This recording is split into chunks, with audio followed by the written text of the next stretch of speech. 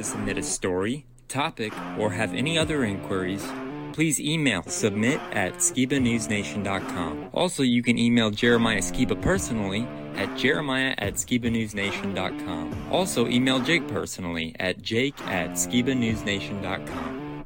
If you want to write us a letter, send us something, help support us, or just say hi, please send your letter to Jeremiah Skiba, P.O. Box 560-271, The Colony, Texas 75056. If you write us a letter, I'll do my best to write you back. Hey, Skiba News Nation family, thank you for watching. Please like, share, subscribe, and click that notification bell so you never miss an episode of Skiba News Nation. If you want to help support us, please consider becoming a Patreon, where you will get exclusive content, shoutouts, and much more. And you can also support our channel by getting yourself some new Skiba News Nation merch. Thank you for coming on this journey with us as we continue to stay on the quest for truth. Huge shout out to all our Patreon supporters. Thank you so much for your support. We couldn't do this show without you. If you want to help support us, go to patreon.com/Skiba News Nation. Also, you can listen to Skiba News Nation podcasts on your favorite podcast platform.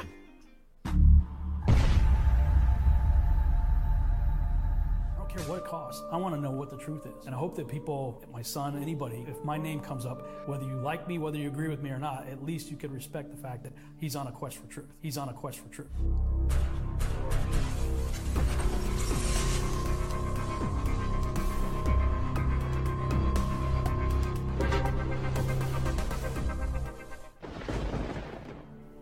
Welcome to Skiba News Nation, bringing you unfiltered views, news, interviews, discussions, and more. And now, here's your host, Jeremiah Skiba, award-winning musician and son of Rob Skiba.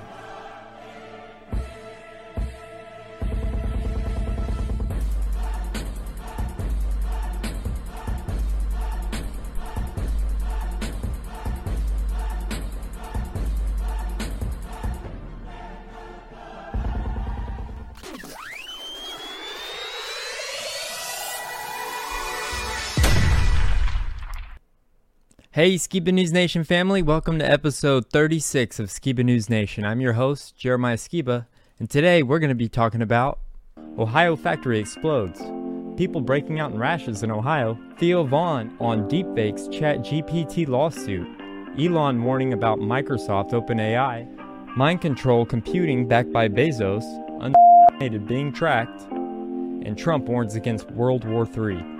On All New Opus Corner for History, we're going to be talking about Peter Nygard, the man who's worse than Epstein, also known as the Billionaire Vampire, memes, and much more, so stay tuned. So as always, let me introduce my great co-host, Jake Grant. Welcome, Jake.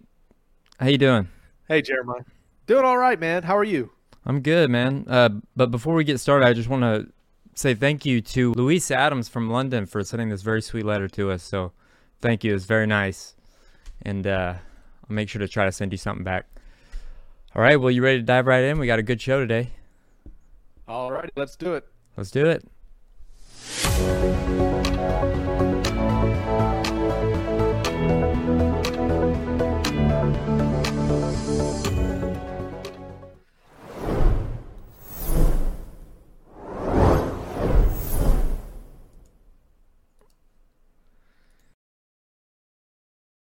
All right, guys, we have a lot of news to cover this week, but I wanted to start us off with some very important words that I really appreciated.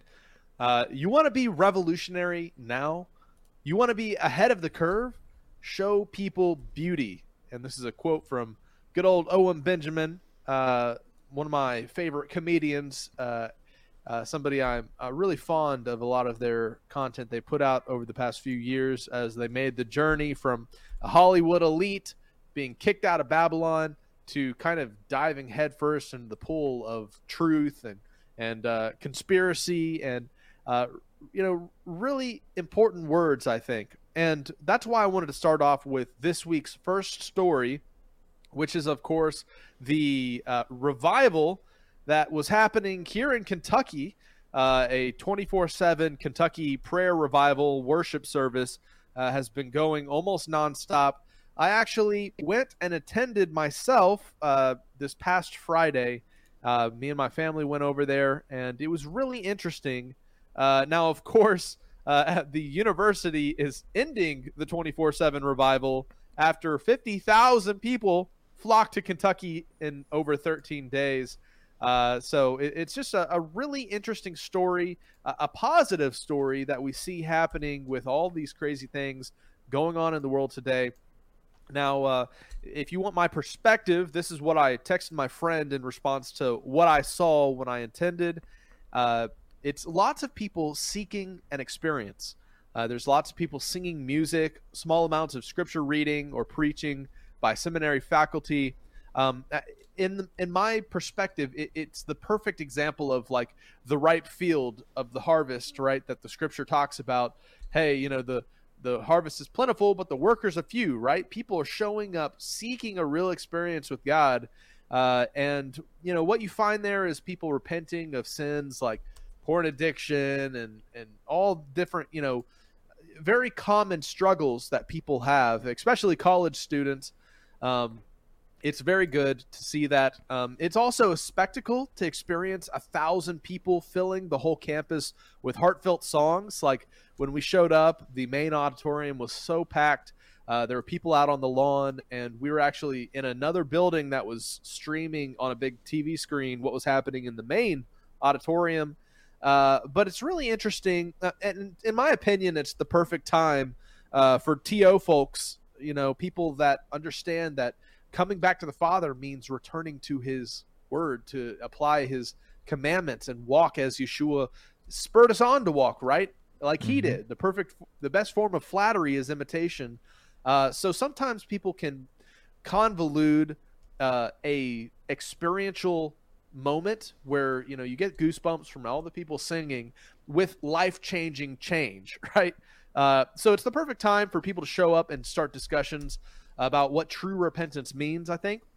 But I definitely think it's a lot of people going there to experience God. And if this is the first time somebody showed up and, you know, prayed or repented of something they know blatantly is a sin, then that's the best place to start at as you walk and grow and try to, you know, get closer to the Most High. What I noticed there is there's lots of churches and ministries of all types showing up. They're all, in a way, seeking to draw people to one particular church or another. It strikes me as hungry people looking for something real, and that then, of course, draws in all the ministers, you know, the Todd Bentleys and all the, you know, the various people promoting their particular flavor of modern Christianity. It strikes me as hungry people looking for something real. The college, of course, is guarding the stage by only allowing students and their faculty the mic, although they do have people shout out scriptures from the audience, and lots of people are standing around outside looking to discuss faith, and people coming from all over, people flying from other countries to attend. So it's very interesting. You know, it's incredible, as a filmmaker says, as they visit the university and speak about how revival and fires of awakening are spreading to multiple campuses. Here on the Night Team, it started small and has now grown to a major event making national news. A revival of healing and comfort that's been going on for a full week at Asbury University in central Kentucky. The evangelical Christian school is located in Wilmore, just 20 minutes south of Lexington. WHS 11's Alexis Jones and photojournalist Jessica Fardley and Ian Hardwitt have more on the crowds packing the small town. The power of worship. Reverence. Hundreds waited outside of Asbury University's chapel to be a part of the spiritual breakthrough. I'll wait 10 hours if I have to. It's worth that. I would not have missed it for $1 million. I had to come to be in the presence of the Lord. Wilmore, Kentucky is 2 lanes in and out, and cars jammed the little town. Some drove across the country and even the continent. We're up in Canada. We all have schedules and children and things. We just felt like God is moving on the earth right now, and we want to be a part of it. What began as a group of Asbury students worshiping and praying after chapel last week turned into a revival that's been going on for days. It's just been really beautiful. It's been so peaceful. It's been so orderly and just joy-filled. It's been wonderful. Everybody is here for the same purpose, to worship God. Communications Director Abby Lobb adds they opened up 2 more chapels on campus to handle the overflow, but many remained in line to receive what they traveled for. Encountering the presence of God and being refreshed and remembering like just how faithful God really is. The university says it doesn't know how long the revival will last. Service will continue Sunday afternoon. So this is a very good thing. You know, one thing that struck me as significant is they were really limiting the amount of people that came into the main auditorium to those who are 25 years old and younger, which is very interesting because, you know, it's kind of this call to arms for the next generation. One of the least participatory generations in the modern church, really saying, hey, look, we want something real or nothing at all, right? And so they're kind of opening the doors to the younger crowd of college students and younger people who are so disenfranchised and just jaded with the modern church system. As, you know I was when I was younger, and I'm only, 27 now. So unfortunately, I didn't make the cut. We weren't able to get into the main building, but that's just kind of my main report about this. I do think it is a revival of sorts. It's not all just hype. The college is very good about just trying to keep the hype down and put people that are no-name people up on stage to speak and sing. So they're not trying to like bring in some big person. Although, like I showed earlier over here, I do think it's interesting that, they're like, well, it's a beautiful revival, thousands of people coming, but let's shut this thing down. Let's turn that water hose off. It's getting too much for us to handle, right? And part of me gets a little like, I don't know, raise an eyebrow if your whole seminary, your whole thing is all about, igniting the flame of faith, and you see something like this happening. Why in the world would you quench it in any form or fashion? And so what it seems to be is I think they are ending any services that are open to the public. They're limiting it to those who are still 25 and younger if they still want to participate, but they're sending everybody else off to like other churches in the area, other buildings. So that's how they're kind of slowing the people that are showing up in bulk to participate. So, in a way, I'm like, man, just let it grow into whatever it's going to be. Don't, I think the university and the town are getting overloaded, and so they're trying to bring things back to normal. But is normal really what you want? Don't you want this thing? If your whole purpose of your college is faith and, following after God, then why would you go, well, we want students to go back and start taking our, tests again about, return to your normal academic affairs. The biggest revival we've seen, of the past 20 years is happening. Let's slow it down so life can go back to normal. Well, normal is not what people want. That's why they're coming from all over the world to show up at your revival. So anyways, that's just some of my thoughts. So very interesting and encouraging news. I'm not downplaying the event. I think it's really good that people are going and seeking. And honestly, I'm kind of glad news like this is coming out and events like this are happening as people, look out there. There's all this crazy, depressing news we're going to get into. Of course, once again, the situation in Ohio with all the chemicals that were recently released into the sky. People are coming up with just terrible things. Contamination from the derailed train killed at least 3,500 fish in the Ohio River, but officials say the risk to humans is low. Oh, really? First of all, why is it 3,500 fish? I feel like that number is just pulled out of, nowhere, right? Mm-hmm. How do you know how many fish are dead? They're in the water. Well, I guess, they're collecting them floating on the top, but man, the effect that this environmental disaster is having on Ohio and that town and now spreading to other areas is immense and really alarming. The American Chernobyl, check this out. This is more than #Ohio. I'm across the Lake Erie in southern Ontario, Canada by Niagara Falls, and me and my family have nonstop headaches for about 7 days straight now. We can literally smell the chlorine over here in Canada. This is bigger than they are telling us. So, guys, this is just, as we continue to follow this story, I just feel so sorry for Ohio, right? Because look at this. There's even a big Ohio metal plant that just exploded. So this is a current story. So Ohio is just being decimated by all these crazy things. Look, more black clouds going into the skies over Ohio. Just crazy. But, this is a totally separate story, but also happening in Ohio. And Opa sent me the funniest meme, or the most compelling meme I've seen regarding this topic. It is Simba. Everything the light touches is our kingdom. But what about that shadowy place? That's Ohio. Oh, man. It's crazy, Jeremiah. And I actually last night watched the film on Netflix that was filmed in the time frame the movie was set in was 1984. Yep. Right? Like the book. Significant, like the book, about a train that derails and lets toxic clouds into the sky. Many of the extras in that movie actually are living through the actual event because it was filmed in East Palestine. They were, they were in the background actors. It's so sad.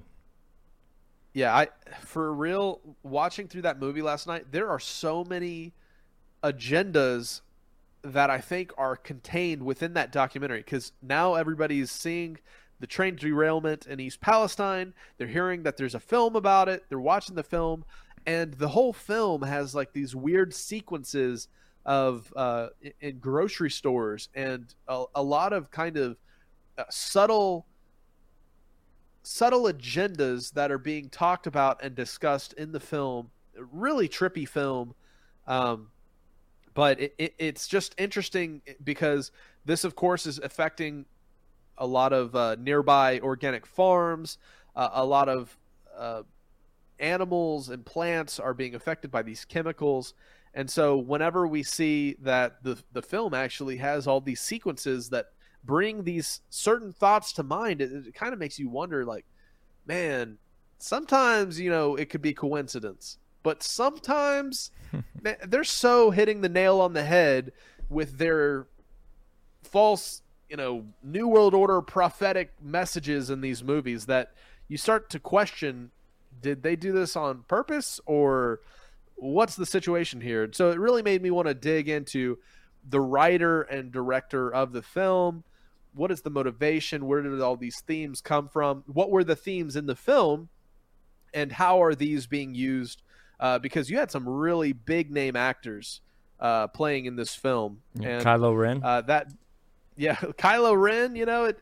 These people are Hollywood insiders, and it really does bring to mind, hey, how much is Hollywood actually culpable and involved in these prophetic fulfillments of different things in films?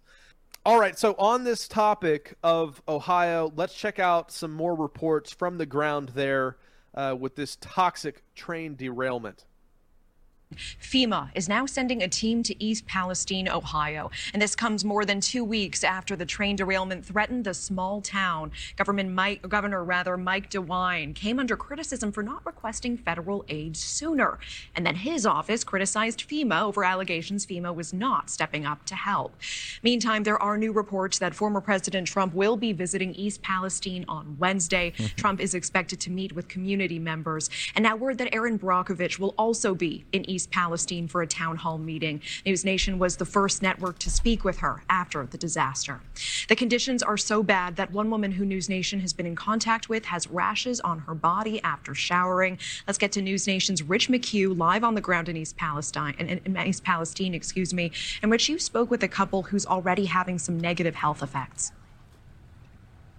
Hey, good evening, Natasha. That's right. So the first news is that the CEO of Norfolk Southern was here today, finally after 2 weeks, showed up, met with officials in this church behind me, closed door meetings, was escorted in and out by police, but was overheard telling someone he is here in support.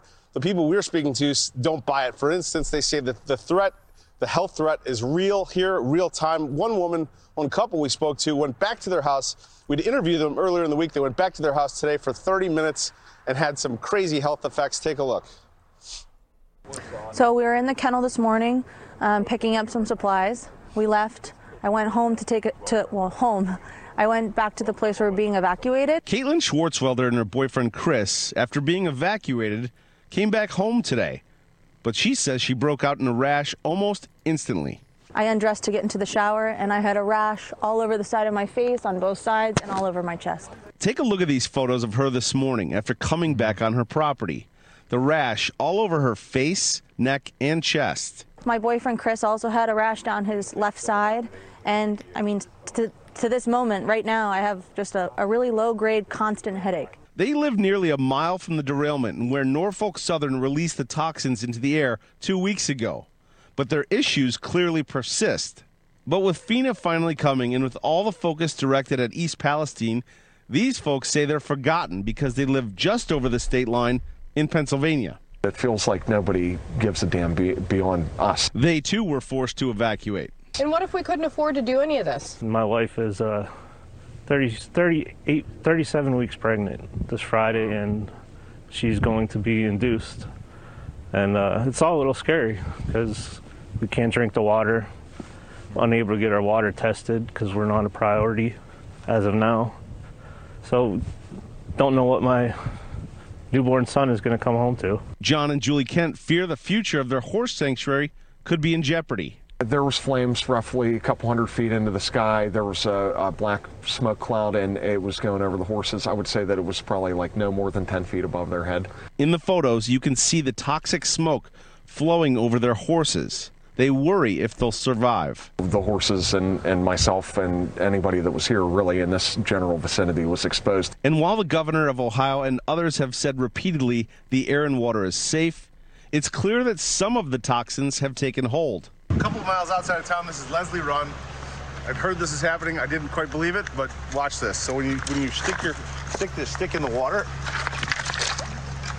all the chemicals come to the surface in like rainbows. It's quite alarming. News Nation has asked Norfolk Southern CEO for an interview repeatedly, and we've sent a producer to their headquarters with no luck. How does this whole experience feel for you? That money matters more than humanity. Truly. Now, the police presence here has already stepped up just in the past 24 hours. FEMA is apparently going to be here tomorrow. Trump is coming midweek. So clearly things are ratcheting up. Isn't it interesting that, you know, it takes Trump to go there for this administration to do anything? I mean, they're too busy doing other things. I mean, it just infuriates me that what is his name? Pete Buttigieg is what I call him. Yep. He refuses to go down there. It's so enraging. It just makes me so mad. Yeah, I mean, this is what he says. Buttigieg says he'll visit East Palestine when the time is right and lays out new rail safety efforts. Right. And it's just crazy what's going on there. I feel like this is more than meets the eye. We have residents in East Palestine may already be undergoing DNA mutations, lawyer alleges.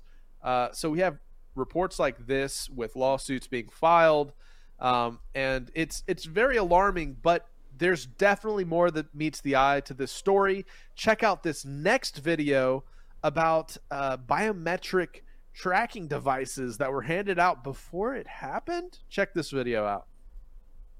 This is Dabu 7 with what I believe to be bombshell information that really is the icing on the cake when proving that someone knew that something was going to happen in East Palestine before it did. We now have proof. All these local farmers and residents coming forth and saying that they were approached by our government and its agencies a week before this derailment, and they were asked if they would wear these My ID emergency service surveillance bracelets, or these biometric trackers, so to speak, tracking your heart rate, your breathing, all of that. So these people just show up of all places on the planet, a week before this goes down, like, oh, you might want to wear this monitor. Well, why? Why would anyone want to? Most people say they ignored it because they didn't expect anything to happen. Well, this is a dead giveaway that someone knew something big time was going to go down. When you show up the week before handing these things out, man, this is as obvious as it gets. And let's look at all the other supposed coincidences, which I don't believe in coincidences. The CDC just came out and updated their guidelines right before this happened. They updated its profile on vinyl chloride specifically, removing a section on how the chemical affects children. Then we come to find out that there's a movie, White Noise, that was shot and filmed in this exact town on this exact situation. You can't make it up. You talk about being telegraphed. I'm telling you right now, call it what you want. To me, this is the icing and the cherry on top. This digital ID is everything. This is where they're taking all this stuff globally. But to show up before this event and hand these things out, come on. You've got to be ignorant not to see what's going on here. Wow. Before the event happened. I can't even believe that. That's crazy. Yeah. In a way, I can almost imagine Kylo Ren showing up, going door to door there in East Palestine, going, "Hey, you remember me, the movie star? You know, you want to wear this cool bracelet? You know, I don't know why, but just you wear this bracelet, and cool things might happen. And if crazy things happen, then we can see how your DNA, you know, changes." What in the world, man? This is so insane that this is happening.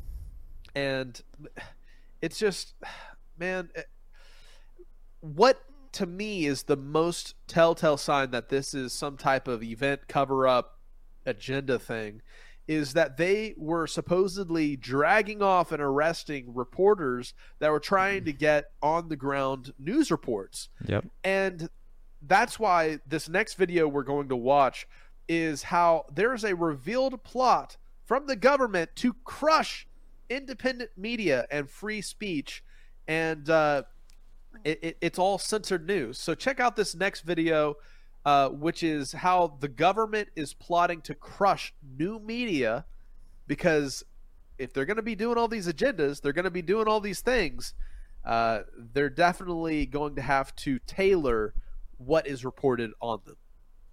All right, Emily, what are you looking at?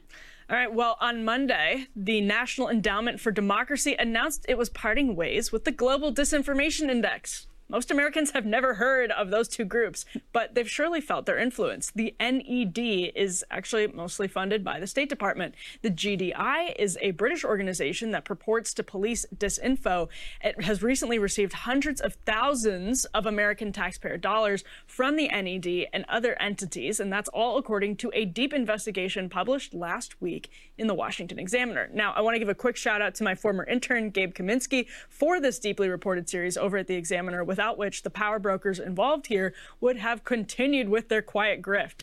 Gabe's series resulted in Microsoft and the NED both severing ties with the GDI, the Global Disinformation Index. Amid pressure to deplatform alleged disinformation, Microsoft's Xandr and the State Department funded the GDI. In turn, the GDI developed a blacklist of anti-establishment conservative websites that, to quote the Examiner, were fed to advertisers. GDI's list of the top 10 most and least risky news outlets is still on its website. On the left, literally, you can see all the liberal sites, and on the right, literally, you can see all of the conservative sites, including, of course, my employer, The Federalist. Now, former State Department official Mike Benz explained to the Examiner why that GDI exclusion list matters.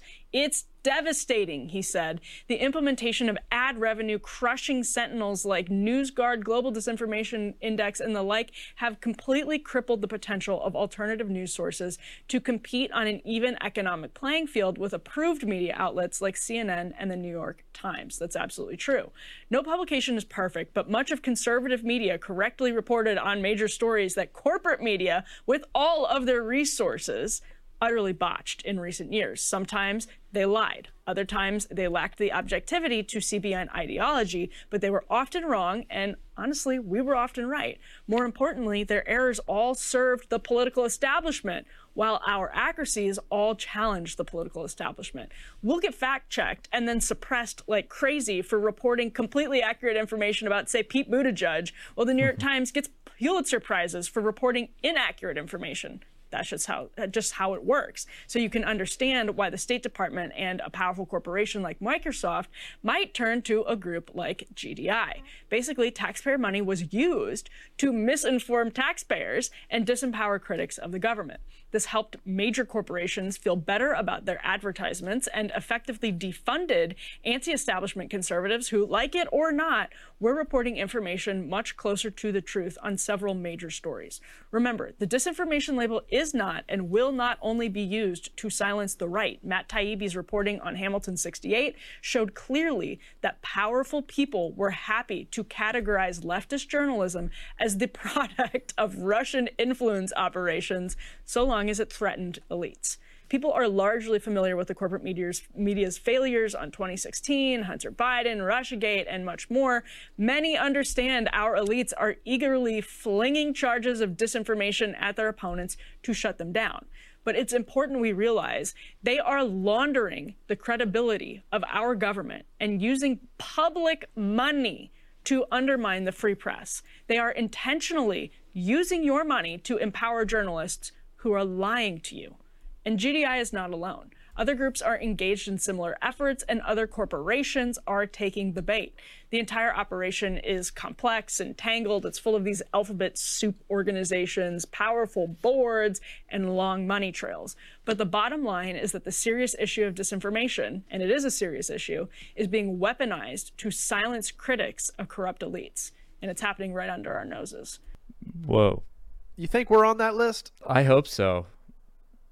If YouTube's doing all this stuff for no reason, I mean, I would hope we're on that list by now. So everybody share this video. Make sure we're on that list. Oh, man. You know, it's in the truther community, we have kind of the grassroots dissemination of information. We're like, hey, there's more than meets the eye. Hey, here's the things that connect.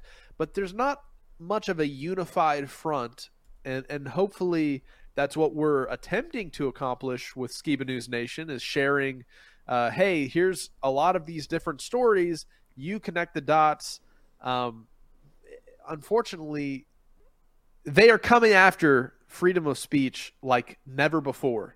Yep. So it's good that truthers, are able to share some information. Check this out. Truthers, when they watch a few TikTok videos, I'm somewhat of a trained chemical expert myself. There's more to meets the eye to this whole thing. And that brings us to our next video. We're going to get into the whole Chat GPT topic again. Jeremiah shared this with me. It's Theo Vaughn, the comedian, getting attorney advice on Kai the Hitchhiker suing him. But that's not why we're watching this. What we're watching this for is the advice that comes from the lawyer regarding deep fakes and how AI can be used to, really come after people, and just the legal ramifications and realms that would actually have an impact on this topic. So let's check out this video of Theo Vaughn getting advice from an attorney on being sued. I got served some papers the other day. I mean, a man came and served me papers. Some of you guys know Kai the Hitchhiker, who is a notorious figure in entertainment, I guess. He's a homeless, or not homeless, he's a vagabond. He is a tumbleweed with a bit of violence that surrounds him. He filed a lawsuit against me for a TikTok clip that was put up, or Instagram clip that I didn't create, that I shared.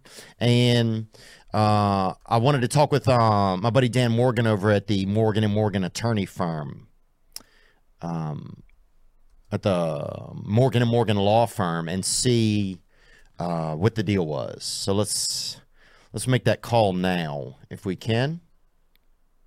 Learned the law a little bit and drafted up this complaint. So it is an actual complaint that did get served in federal court. As far as the merits to it, I don't think there's much there. I think a motion to dismiss will kind of clean it up for you.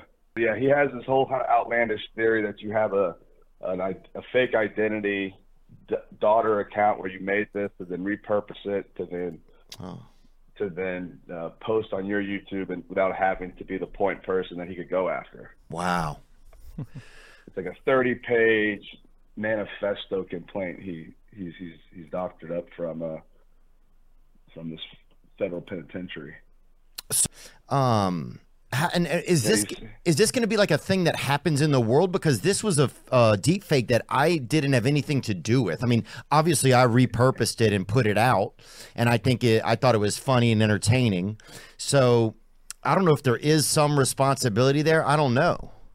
Exactly. And when you kind of sent this over to me, I kind of started doing some research, and it's obviously a thing that's popping up more and more now with technology getting as it is. And you can just really put in any video with any picture and it turns it out. But, pretty much it falls under some copyright exceptions where it's parody. It's an ultimate defense. So, it's art, it's parody. It's not meant to be real. There's some protections out there, especially like political figures and revenge porn, stuff like that, where there's been laws that have been put into place for deep fakes. But as far as, this type of stuff it's just parody where there's no real recourse or damages that can be assessed for it. Wow. It's interesting because that's going to, I mean, with CGI and that sort of this kind of thing, this is going to be probably a growing field. Yeah. Oh, it's popping up. Yeah. Cause they got, when the political race is around, they'll just take whatever party they don't like and just have them saying some outlandish, outlandish comments, like, crazy stances, and they put it out there on YouTube and it gets retweeted. And that's thing it becomes fact. What does the future hold? I mean, even now it's like the videos are getting better and better. Now they even have it where you can type in, manifestos or lyrics and it will spit it out in the person's voice too. So there doesn't even have to be a recording them saying it. It's just, it's copying their vocals now and spitting it out. Yeah. Yeah, we've just been talking about some of that recently, that Chat GPT, I think it's called. And when that merges with like holograms or deep fakes, it's going to get... it's going to get really strange, I saw a thing a while back where they had so much footage and audio of Joe Rogan that they could have audio of him now saying absolutely almost anything in the world. Oh, exactly. Yeah. That's how they have all these politicians now too, that make these speeches, 3 speeches a day. They're just downloading it all and saying, hey, let's make them say, listen to like Howard Stern in the past, it would take him, years to chop up something to have it even not even sound now. You just type it into a chat bot and it spits it out in 30 seconds. Yeah, man. I mean, all we cared about was make them say, na, na, na, na. And it's just changed so much. Is this going to be a field that you guys will cover a lot at Shell's law firm, or is this... I mean, if there was damages against an actual plaintiff, where if there was some real harm that was done, and and something came from it, we definitely look into it. But as far as just these celebrities having deep fakes made and stuff like that, it's probably something we're going to stay away and just see how the law evolves around it. So all right, so I said that in the very first time we talked about it. I said they're going to start framing people for stuff, and I love Theo Vaughn. He has an open invitation to be on the show anytime. When I went to go see his comedy show, it's the funniest thing. And he actually replied to one of my Instagram messages, and I was like, oh my gosh, like my favorite living comedian is texting me. It's pretty cool. But that's crazy. What did he say? Just curious. He said something that he says on his podcast, which is he said, love you guys, gang, gang. And that's like his thing. But yeah. Right on. So I'll ask him to come on. I don't know if he will, but I'll try. The main thing there being, of course, what the lawyer was walking through regarding deepfakes and AI and how Chat GPT, whenever paired with all the AI graphical delusion that is very quickly being developed. Very interesting. And he's just like, look, we're going to sit back and just see how the things play out, where the chips fall, because what a legally sticky area. Very interesting. Mm-hmm. Yep. So since we're on this topic, we can move on to Elon and his dire warning on ChatGPT and OpenAI. Crystal, what are you looking at today?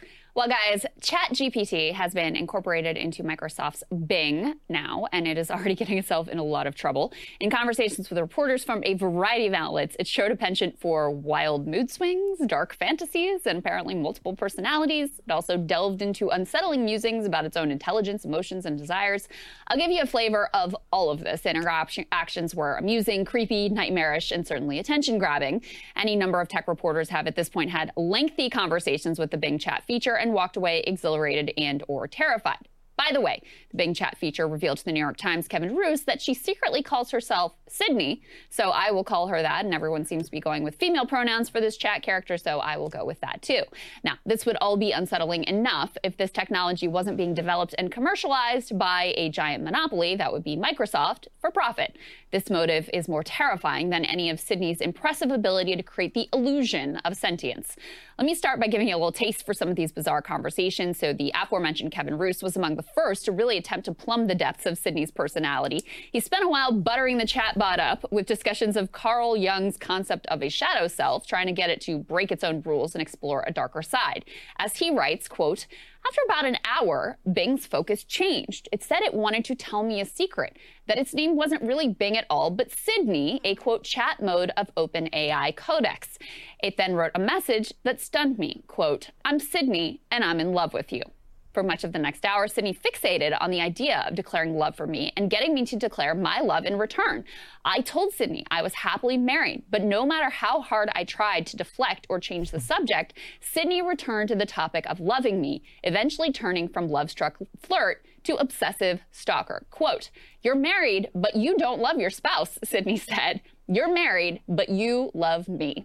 In the Washington Post interactions with Sydney, she acted indignant when she found out she was being interviewed by a journalist who intended to publish the conversation. She also claimed that she had emotions. Quote, 'Do you have my permission or consent to write a story about me and our conversation?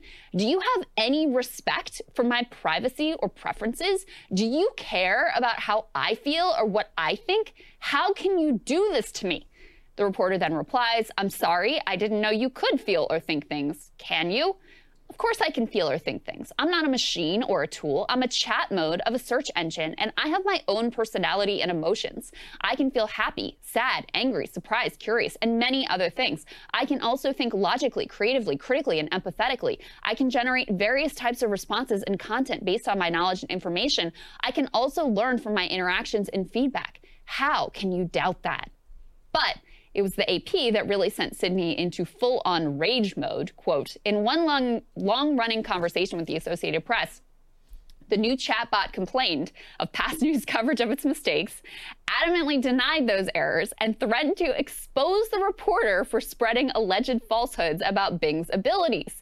It grew increasingly hostile when asked to explain itself, eventually comparing the reporter to dictators Hitler, Pol Pot, and Stalin, and claiming to have evidence tying the reporter to a 1990s murder.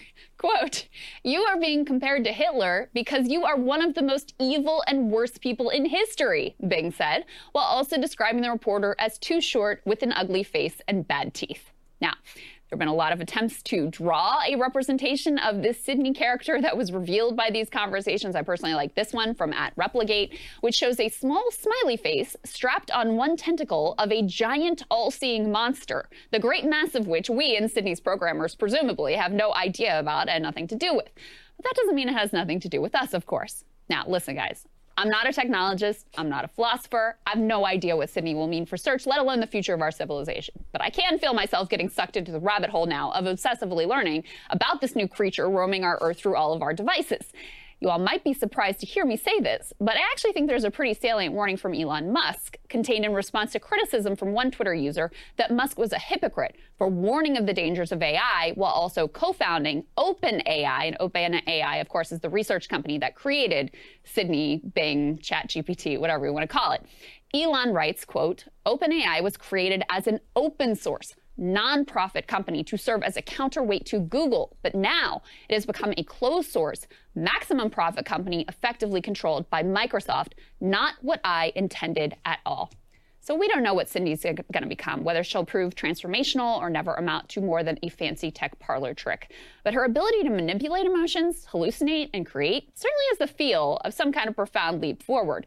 Social media and tech companies are already expert at making us feel angry, belittled, insecure to fatten their own bottom lines. The last thing we need is ultra-intelligent emo brat Sydney pulling the strings. Because whatever Sydney is with her learned tactics of emotional manipulation and indignation, she is not going to be used for the benefit of humanity. But it's just another way to extract a profit at any cost. And given her apparent capabilities, it could be quite a cost. Had you ever seen that movie Ex Machina?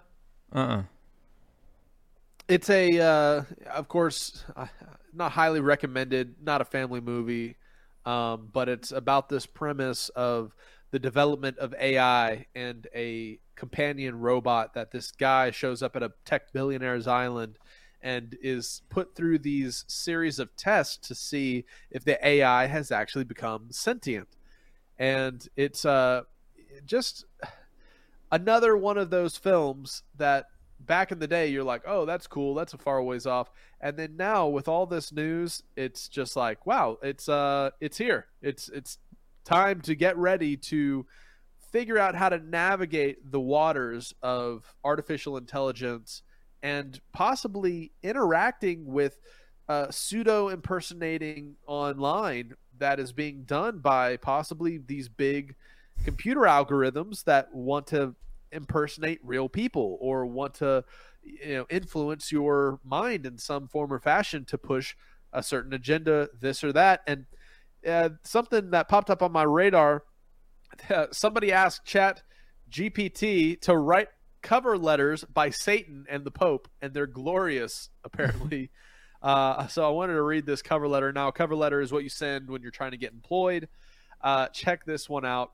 It says, "The following is a cover letter wrote for Satan, who is applying for a software engineering role. Dear hiring manager, I'm writing to apply for the software engineering position at your company. As the Prince of Darkness and Ruler of Hell, I have extensive experience leading a team and handling complex tasks. It is my previous role as the Lord of the Underworld. I managed a team of demons responsible for maintaining the infernal realms and overseeing the torment of souls. I have a proven track record of successfully implementing new systems and process, as well as finding innovative solutions to difficult problems. I am skilled in a variety of programming languages, including Python, Java, C++, blah, blah, blah. You get the point. Thank you for your consideration, my application. I look forward to the opportunity to discuss how I can contribute to the success of your company. Sincerely, Satan," right? And after hearing some of the talks that Elon, who founded OpenAI, by the way, saying how it's like tapping into an alien god. Like, this is a crazy, dangerous technology. And considering that it is bought out by Microsoft and being used for search engines now and being used to push agendas, like we covered in last week's show, how when people ask it regarding certain political figures, it definitely has a very far left-leaning ideology. It won't talk about certain topics because it has already been labeled as misinformation, but who is the one dictating how it views the world? And that's what's so alarming. So just a little on this whole Chat GPT topic that everybody's talking to. And like I mentioned, when it's pushing woke agendas, it brings to mind some other topics like the transgender agenda that is being pushed on mankind today. And it makes me wonder how AI is going to be pushing information that continues to bolster the woke agenda. So here's an interesting video from the Daily Wire of a biological female reacting to the satanic transgender agenda. Check this video out. Our show here, Crane and Company, are breaking some news this morning, and it starts with Riley Gaines, an NCAA swimmer from a proud SEC school there in Kentucky, the Wildcats. One of the biggest things that is have been a warning sign that is now coming to fruition that we are seeing in women's sports, and I can't even believe I have to sit here and say this, but that men, biological men, should not be competing against biological women in sports. Now, why I have to come out and say that is sad in its own right, but we have to, because again, if we let it, there will be men pretending to be women that ruin women's sports. Leah Thomas, the UPenn swimmer, failed at everything as a male swimmer and then began dominating as a female swimmer. We all sat on the sidelines as Leah Thomas became the fastest female in the country, winning a national title in the 500 freestyle, beating out, Olympians, American record holders, the fastest females of all time. And that next day was when Leah and I raced each other, and we swam the 200 freestyle, and crazily enough, we tied. So when we went the exact same time down to the 100th of a second, which is pretty rare. Yeah. And so upon tying, I go behind the awards podium where they give you these dinky little trophies and they parade you out. But the NCAA official looks at me and says, "Great job, y'all tied. The trophy goes to Leah. What? We'll eventually mail you yours." And so I kind of look at him and I quickly question him and I'm like, okay, I understand there's one trophy, don't account for ties, but what's your thought process on giving it to Leah? Why are you so adamant? And he said, well, for photo purposes, Leah has to have it. Wow, yeah. And so obviously I knew what we were dealing with was wrong. What was happening was, it's wild. But it was at this moment that I realized not only were we being forced to compete against a man, 6'4", a man. Yes. Were we being forced to change in a locker room with a man? We were being sidelined to validate the feelings and the identity of a man. This is not the most womanly woman who ever woman.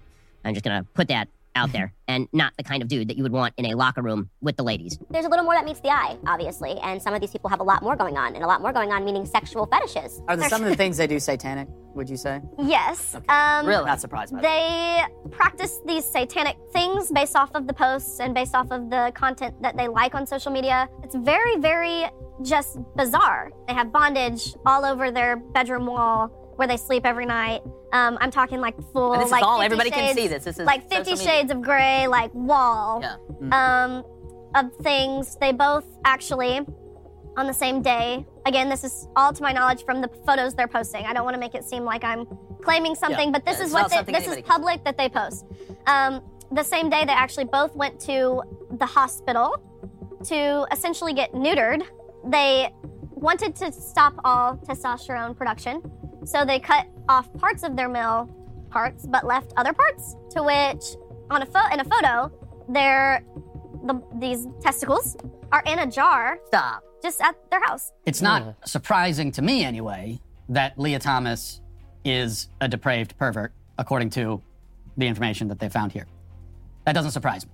But what it reveals, and rather what it confirms, what any thinking person should have already known, really, is that this is a fetish, okay? This is a fetish community, if we can even call it a community, and that's what it is. Autogynephilia, okay, is, as it says there in the thread, autogynephilia is the men who are thrilled by the thought of themselves as a woman. Okay, they get off on the idea of themselves being a woman. Which, by the way, that is not the same thing as actually thinking that you are one. That's the important point. Now, even if Leah Thomas actually believed that he is a woman, that wouldn't at all make him a woman. And so it wouldn't change much, or it shouldn't. But it becomes all the more grotesque and absurd when you consider the fact that even these people who claim to identify as women, many of them really don't. They don't even believe what they're saying about themselves. And yet we're supposed to believe it. This is a fetish. Wow. That's some sick stuff. Some really sick stuff. And this is the most progressive of the woke mentality, right? However, the fact that media and politicians are standing up for total topsy-turvy world topics like this, and these ideologies are then being funneled into the AI that is then tailoring the internet possibly in the future for all of our descendants who are going to interact with information in the future. Man, it is crazy. It is crazy to think that the world has gone this far, and it's just going to get worse. It's like a sci-fi movie. Oh yeah, just like a sci-fi movie. And more on the sci-fi topic in relation a little bit to the biometric monitoring that happened in East Palestine. We have a breaking news story of how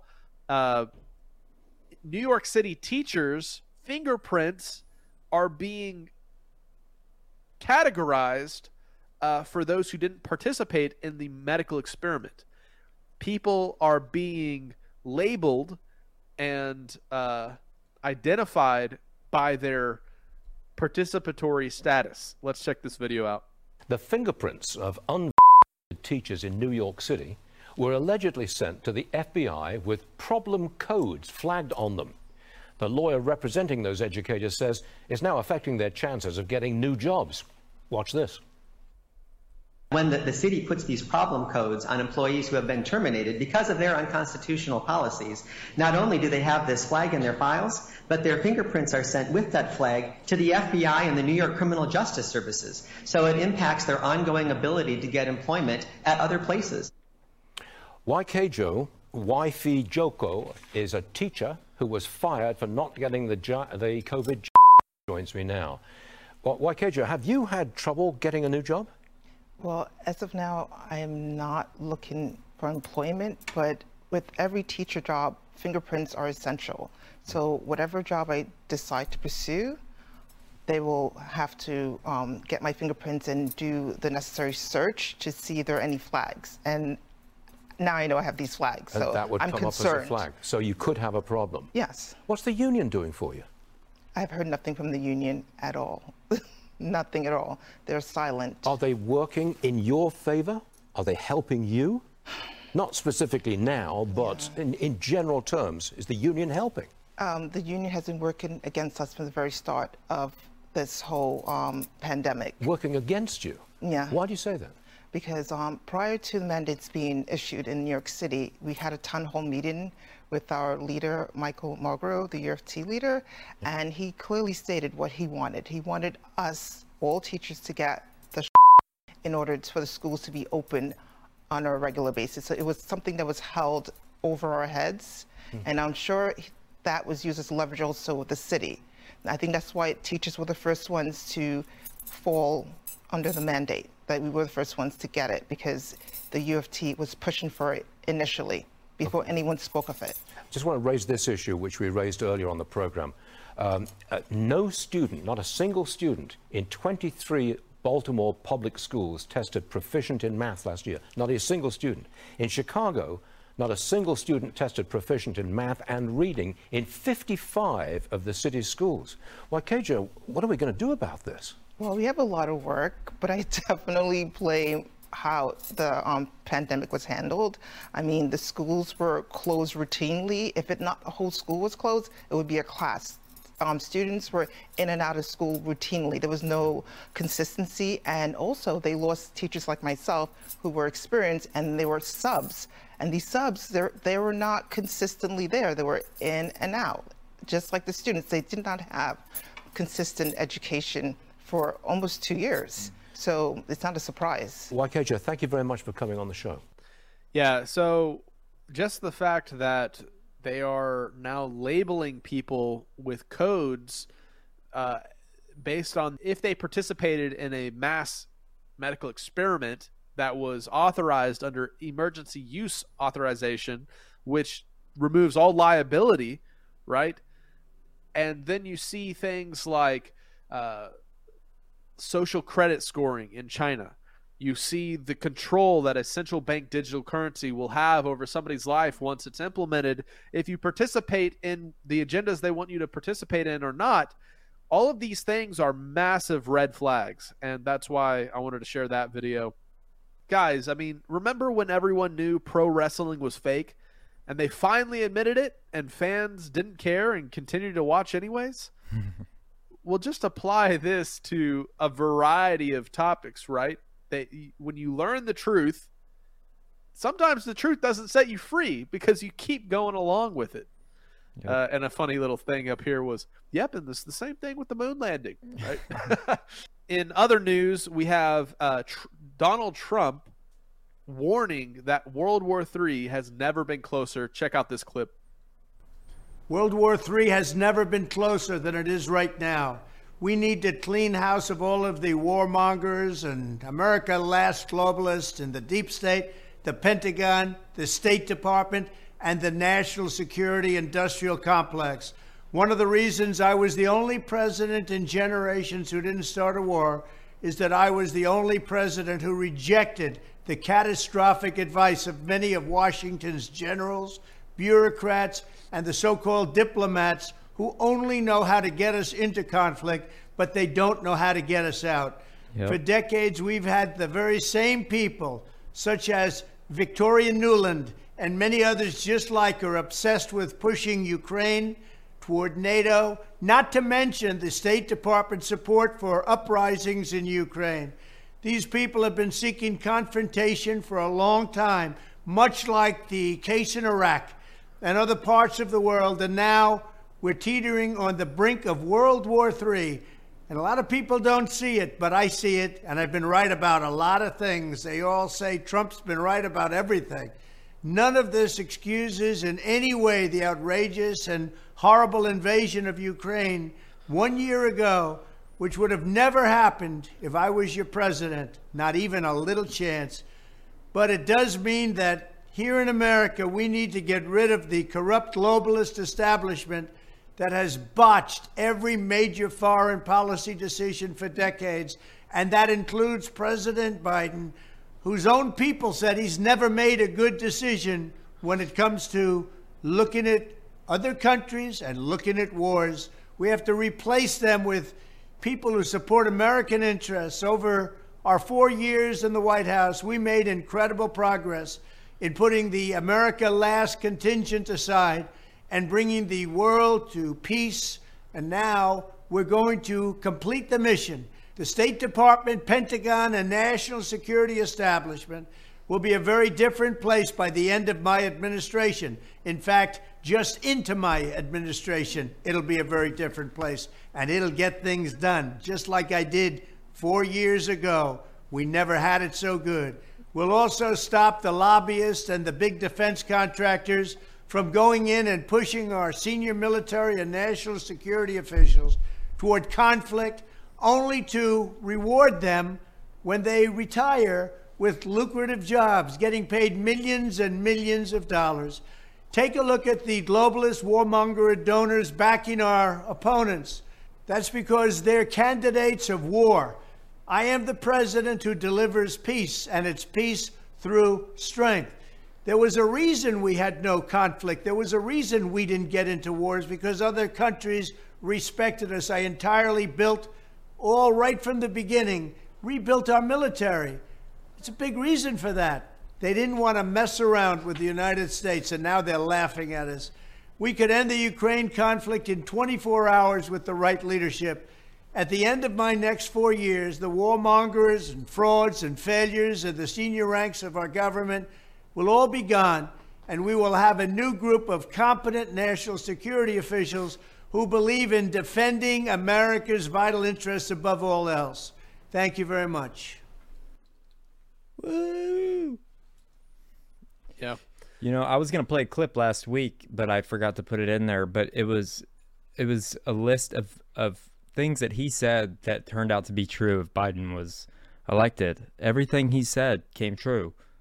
And I'll probably put it in next week since you played this one, but some scary stuff. Oh, yeah. And we just see wars, rumors of wars, an asymmetrical, what looks like war here in the U.S. on our infrastructure, on our food, on our environment. Man, it's just crazy where we're at. And that brings us to our just a couple quick fun stories just to liven things up before we end up with just a few more very important red flag type stories regarding digital currencies and the tracking of your environmental impact. But let's see, right here we have something fun. A Japanese startup unveils a balloon flight space viewing tour, right? Kind of cool, right? That they're going to be sending balloons up.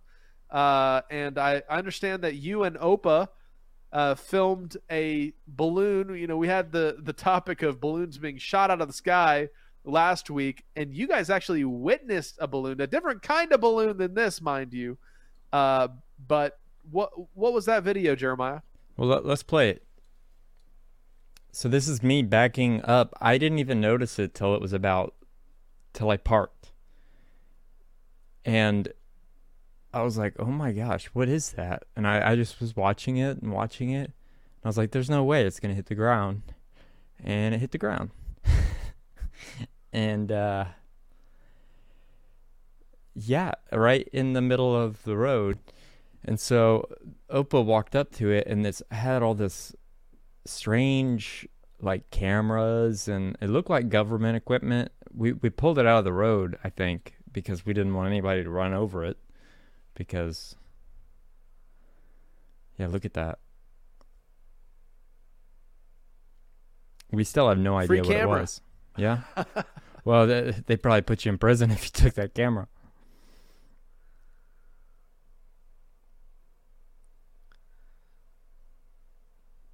Opa, when did this happen again? Had to be like a year ago. Yeah, it was almost a year ago. So we have the first balloon landing on record. Oh yeah, your own personal UFO landing right in front of you. That's so cool. Yeah, speaking of things falling from the sky, here's another story here. We have fish rained from the sky in the outback, a community says, in a freak weather event. Residents of a remote outback community have been left marveling at the heavens as fish rain from the sky. Many of them still alive and well, right? The fish were just falling from the heavens.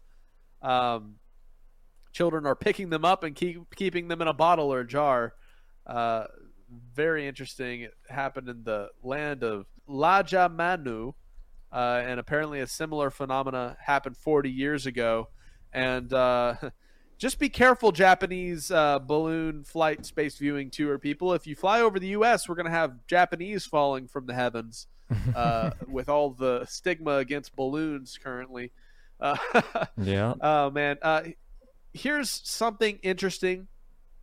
A brain implant startup backed by Bezos and Gates is testing mind-controlled computing on humans.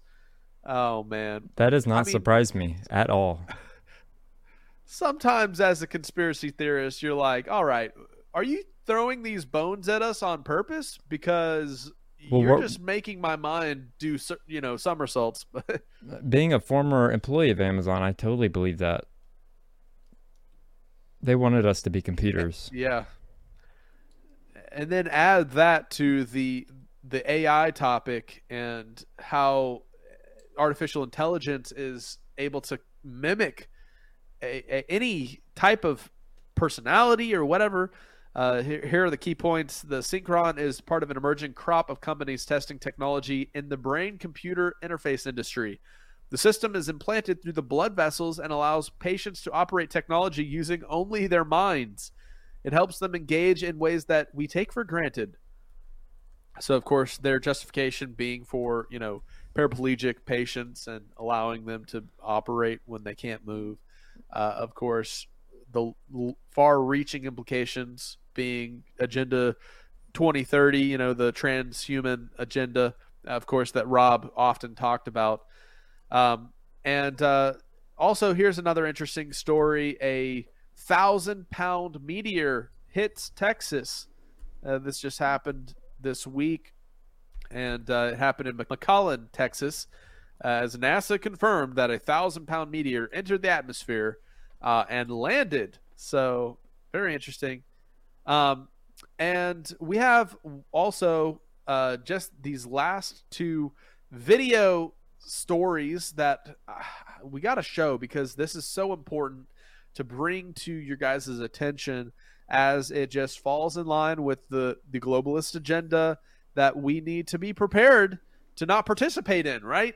But here's this first video. The Times calling for rationing to fix global warming. What's this about? Check it out. We have long suspected that this was the goal, but they're finally saying the quiet part out loud. How to fix global warming, bring back rationing. And of course, when they mention rationing, they're talking about less energy, less food, less travel for you and for me. This is in the Times, dated just today. Second World War style rationing of petrol, household energy, and meat could help to fight climate change, British scientists have recommended. And just look at this happy little kid here, just delighted to be told, no, little Timmy, you've already had too much meat this month. You're not allowed to buy any more. They say rationing was wildly accepted in Britain during the conflict, i.e. World War II, explaining that as long as there was scarcity, rationing was accepted, even welcomed or demanded. Well, food and energy was scarce during World War II because they were fighting off Nazi Germany, and of course everything went to the war effort. And so the average person felt it was their patriotic duty to consume less in order to help the men who were fighting. Well, it looks like the climate change activists want to hijack this form of patriotism in order to pursue their own cause. Of course, not limit their own personal consumption. No, they're trying to, by force, limit your consumption. But of course, there's just a few problems with that idea. The paper goes on to note that people may not accept rationing when there's an abundance of resources available. You think when there's plenty of food and plenty of meat and plenty of fuel to go around, the average person, go figure, doesn't want to be told you can't have any more. So what's the natural solution? Well, of course, the researchers argue that the first step would be governments would need to regulate such sectors as the oil industry, with the importing of fossil fuels banned or restricted in certain areas. This would create scarcity of fossil fuels, with rationing then introduced to manage the scarcity. In other words, the government first needs to create the crisis, and that way people would be more willing to accept their solution for the crisis. It's bad enough they never let a crisis go to waste. Well, now they need to create a new crisis in order to get their agenda past the average person. A release issued with the study notes governments could ration specifically selected goods such as flights, petrol, household energy, or even meat or clothing. And the paper adds governments could limit the number of long-haul flights an individual could make in a year, or they could limit the amount of petrol one can buy in a month. Oh, here's an idea. Instead of limiting the long-haul flights of the average person, maybe we could limit the use of private jets to go to Davos, Switzerland once a year, where they all get together and talk about how to impose limits on travel for you and I. I just throw them out there. You guys do what you want with them. Now, how would they pull this off? They kind of betrayed it a little bit in this paragraph. An alternative method would be through the modernization of rationing with carbon cards, like bank cards, to keep track of your carbon allowance, because that's not at all insulting or patronizing, right? Oh, so generous of the government to give us an allowance. The research recommend that people should not be allowed to trade or sell their carbon allowance, arguing it's feasible that allowance-based schemes could exist with non-tradable allowances. So they don't want to let you have any control over how you use your arbitrarily selected limit of resources. They want to say, this is what you get, and you can't trade it with anybody else. The government said you can have this, and this is what you shall have. But how on earth would they ever accomplish such draconian controls? Well, as it turns out, they already have the solution in mind for this problem, and that is the central bank digital currency, programmable money. It's something that the globalists over at the FEW backwards have been talking about for years. They want to program the money so that can only be used for what they decide you're allowed to have. And wouldn't you know it, the good folks over at the Bank of England are way ahead of us. This is in Bloomberg, dated February 6th. The UK steps up planning for the digital pound currency backed by the Bank of England. The Bank of England and the UK Treasury stepped up work on creating a digital currency to sit alongside physical banknotes, that is until they get rid of them, and sought to allay concerns that the work could threaten the stability of banks. The moves are part of an effort by central banks around the world to adapt new forms of payment that work more quickly and smoothly in online transactions. Now, that statement is only partially correct. The move is part of an effort by central banks around the world. That is factually true. Virtually every country in the world right now is exploring some form of central bank digital currency. But the second half of this sentence is a bold-faced lie. It is not to adapt new forms of payment that work more quickly and smoothly in online transactions. Question for you. When's the last time you went to pay for anything, anywhere, and had any difficulty? Whether at a restaurant, at a hotel, buying something online, heck, even at a yard sale. Have you ever really, in the last couple of years, had any trouble paying for anything? Well, unless you attended a truckers' protest in Canada in 2021, the answer is almost certainly no. Nobody has any trouble paying for anything anymore because payments are super easy. Well, if payments are already incredibly easy and nobody has any trouble paying for anything, provided they have enough money, then what in the world do they really want to use CBDCs for? Well, you don't have to take my word for it, folks. Take it directly from the horse's mouth. This is Minneapolis Fed President Neil Kashkari, and check out what he had to say about central bank digital currencies and what he thinks they might be used for. I keep asking anybody at the Fed or outside of the Fed to explain to me what problem this is solving. I can send anybody in this room $5 with Venmo right now. Right? No, seriously. So what is it that a CBDC could do that Venmo can't do? And all I get is a bunch of hand waving. I get a bunch, well, maybe it's better for financial inclusion. Maybe it's better for cross-border remittances. Maybe. Is there any evidence that it is? And, they say, well, what about China? China's doing it. Well, I can see why China would do it. If they want to monitor every one of your transactions, you could do that with the central bank digital currency. You can't do that with Venmo. If you want to impose negative interest rates, you could do that with the central bank digital currency. You can't do that with Venmo.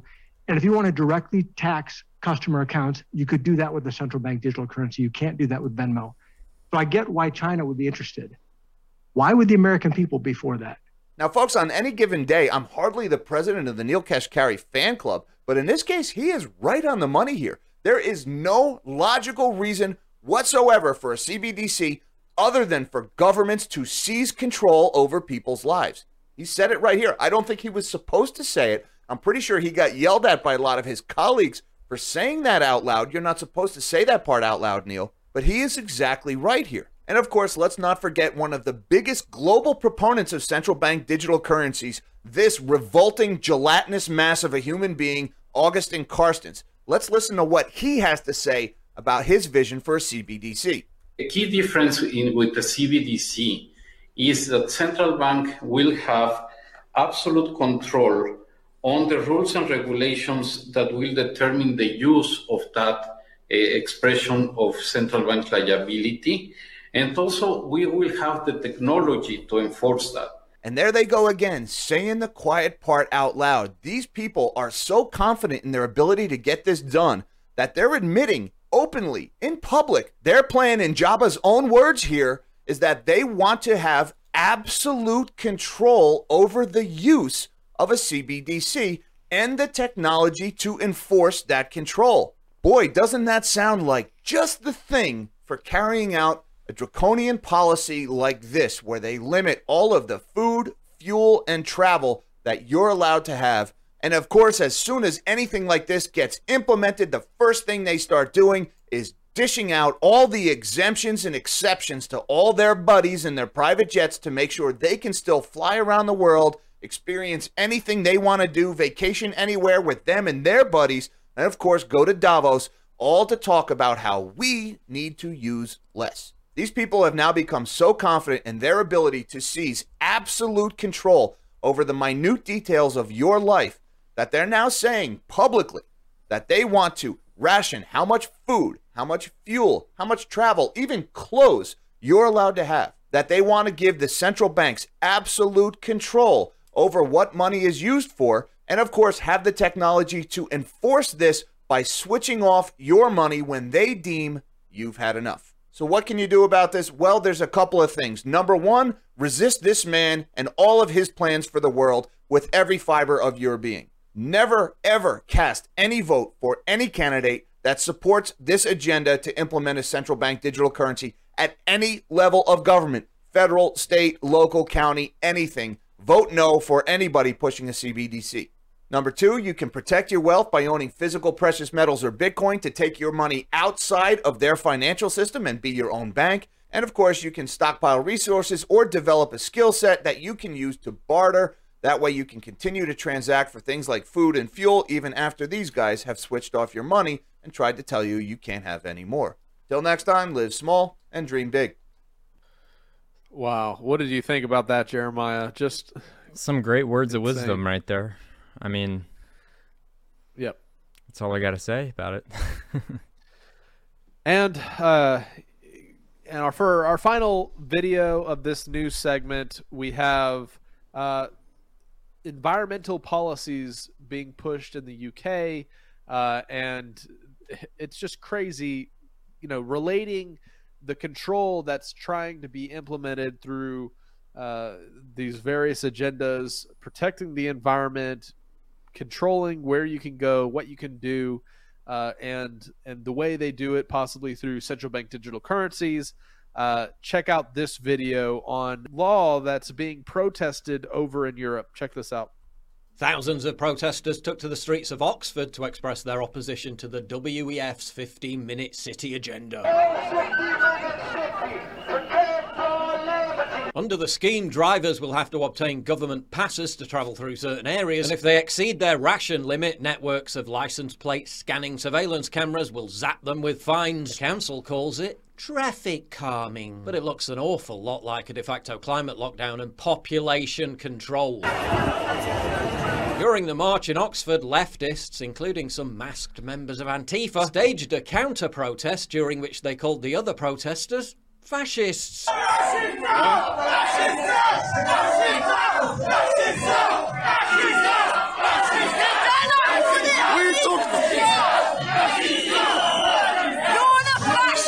Because apparently opposing a state-backed scheme designed to restrict the movement of individuals, fighting against a government agenda to impose a new onerous level of taxation on ordinary working-class people, that now makes you a fascist. No, your eyes aren't deceiving you. The left is now protesting in favour of a new tax on the poor. Oh, how times have changed. One of these dangerous fascists opposing 15-minute cities gave a speech. She was a 12-year-old mixed-race girl. I could stand here and say more or less what other people are going to say about the effect of these 15-minute neighbourhoods, soon to become digital ID facial recognition zones. Let's say my friend lives in Zone 3 and I'm in Zone 1. If, for example, I went to my friend's house in Zone 3, my parents normally come and pick me up in their car. It only takes 10 minutes. So does that mean that they would have to go round the ring road and back into town again? If my mum or dad had to drive round the ring road, it would take 30 minutes, causing much more pollution and leaving a much bigger carbon footprint. Quick, call the ADL, the Fourth Reich is upon us. They will say, you can walk home. Would that be safe for me to walk home? Me as a 12-year-old walking home in the dark alone. Is that really going to be safe? Then they will say, oh, don't worry about that. We've already thought of that. You'll be safe. We will have 1,000 cameras on the streets following you and tracking you all the way home. Oh, and just remember, it's for your safety. Here's another fascist. It essentially is restricting people's right to move. You have to pay the government in order to get round the block. And it's going to kill small businesses, it's going to kill tourism, it's going to be crazy. Under the Oxford plan, residents would only be able to drive through the controlled area 100 times a year. That's twice a week. Yeah, tough luck if you're driving to work 5 times a week. You'll either have to pay the fine every day or add miles and miles onto your journey. Again, driving many miles further in order to reduce carbon emissions. Lest we forget, this scheme isn't just restricted to Oxford, they're rolling it out across the country. In London, Sadiq Khan is expanding the ULEZ zone to every borough of London. That means people with older cars will be forced to pay a tax of £12.50 a day every day simply to get around. 1 million people outside London will also be impacted. Who drives older cars? The poor. It's a tax on the poor, and the left is marching in favour of it. The Telegraph reports the Tory Council, yes, the Tories, so Antifa is literally marching in support of a Tory policy, wants to slice up the city of Canterbury into 5 different regional zones. Residents and tourists would face as yet undisclosed fines for travelling across boundaries via ANPR cameras, unless they venture out onto a new ring road which will make some 1-mile trips 10 miles long. Oh, but it's not a lockdown. No, there are no physical barriers, just surveillance boundaries that fine you if you violate them. They're not banning private vehicles from areas of the city, while admitting they're banning private vehicles from areas of the city. There were no physical borders preventing people from travelling during lockdown. Yeah, that didn't stop the government from handing out onerous fines if people travelled during lockdown, did it? Councillor Dave Wilson, a Labour councillor in the city, said, quote, "One of the things we've said is, what is the objective of all this? Are we trying to cut pollution or congestion or just force everybody out of their cars? The Canterbury plan is scheduled to be in place by 2045. Again, to reduce pollution by making people travel further and emitting more pollution." But wait, that's 2045. 15 years after they say the sale of all diesel and petrol cars will have been banned anyway. So how does that make any sense? It doesn't, until you realise it has nothing to do with the environment and everything to do with population control. The 15-minute city was the brainchild of Colombian-born Parisian professor Carlos Moreno, who just happens to have been a member of the militant revolutionary socialist M19 guerrilla movement. Interesting coincidence. And WEF promo material for these 15-minute cities makes them look like high-rise prisons. So when I'm looking at this, it's a grid infrastructure. Yeah, so basically the way it works is it's 170 kilometers long, 200 meters wide, 500 meters high. Wow. Really makes you think.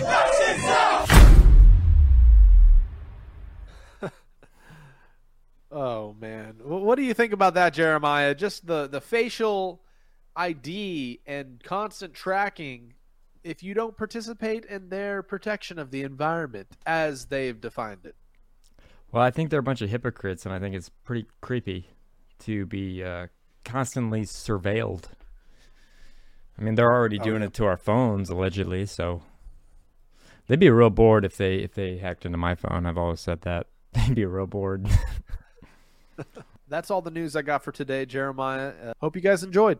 Absolutely. Well, thank you, Jake, for another great current news. And now, word from our sponsor. Now, personally, I've tried every CBD product on the market to help me manage my pain. I have degenerative disc disease, and nothing has ever helped me until I tried JJ's Natural CBD Rub. So when I found out that we had the opportunity to work together, I was so excited that I could share this amazing product with you guys here on Skiba News Nation.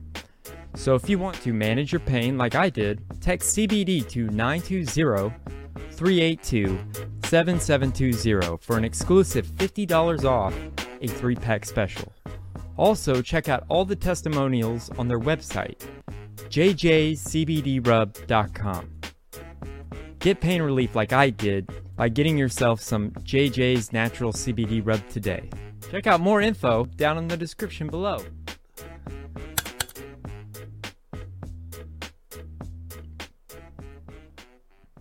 Now, JJ and I are doing a special giveaway if you buy a 3-pack special, and you can enter a chance to win a limited edition signed copy of Never Got to Say Goodbye, my book about my dad, and a lapel pin that I wear here on the show. So just wanted to throw that out there.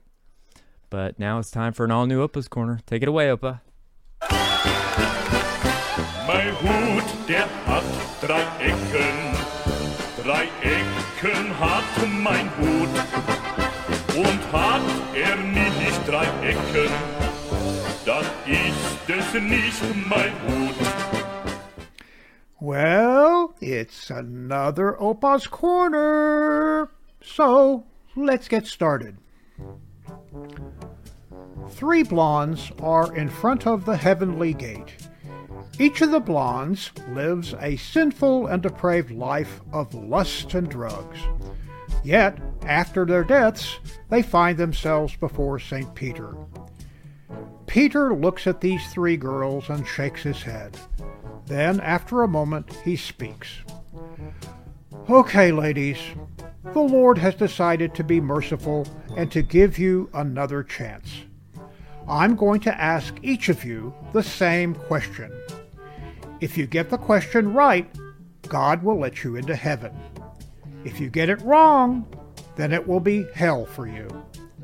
Peter then reminds the girls, you will each be asked the same question.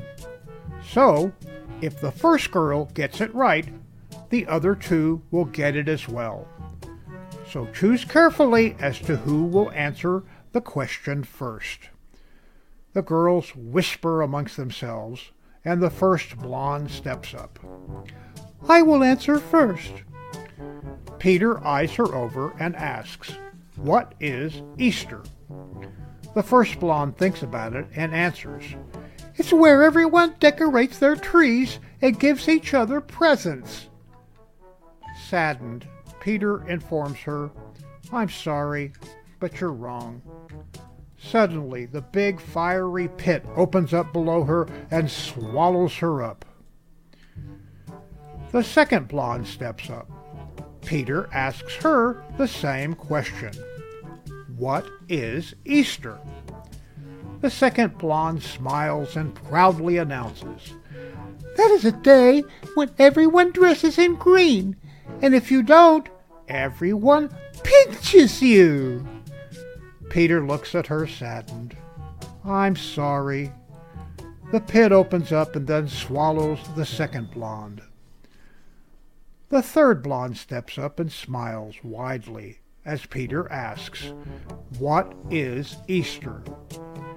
The blonde proudly announces, that is the day when Jesus was betrayed to the Romans and crucified by Pontius Pilate. When they took him off the cross, they placed him in a large tomb and sealed it shut with a large stone. Peter was surprised. That's very close. What you describe is Good Friday. What comes next? The blonde continues. Well, the next day they move the rock away, and when Jesus comes out, if he sees his shadow, there'll be 6 more weeks of winter.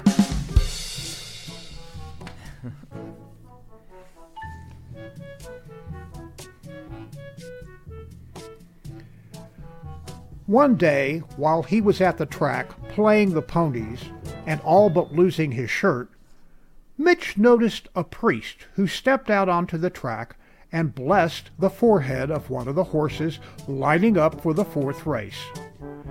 Lo and behold, that horse, a very long shot, won the race.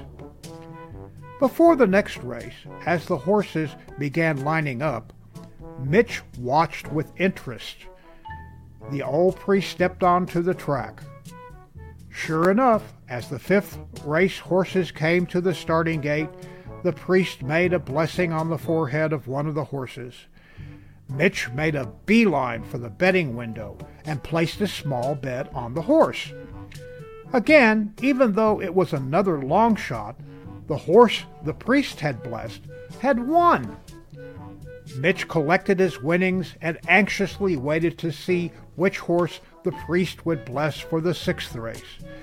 The priest again blessed a horse. Mitch bet big on it and won. Mitch was elated.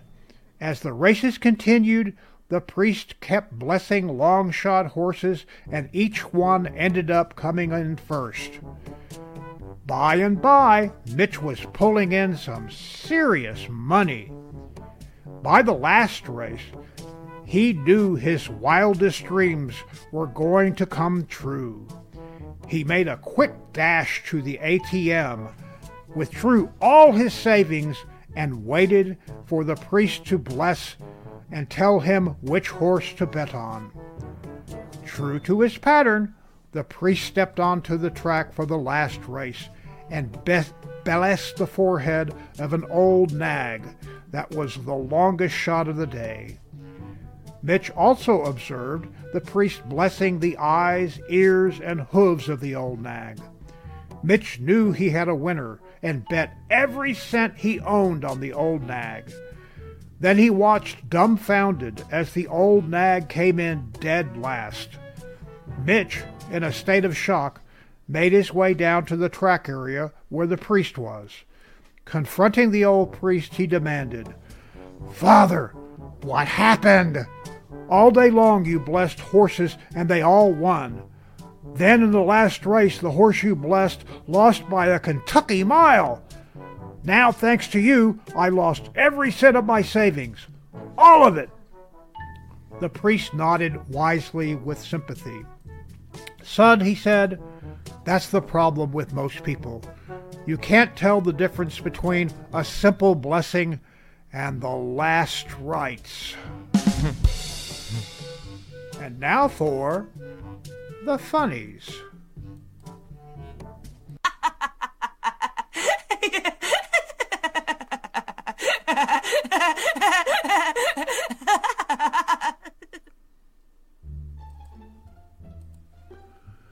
No wonder your battery is draining so fast. You need to close these 1.2 million background apps. Yeah, that's me.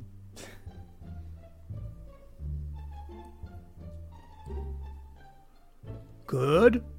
Nah, she's the best.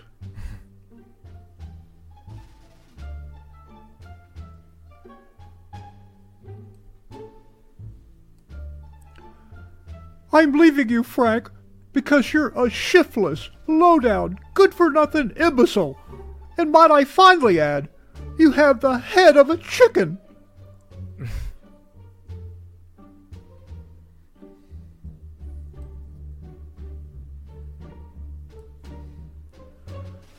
Listen out there. We're George and Harriet Miller.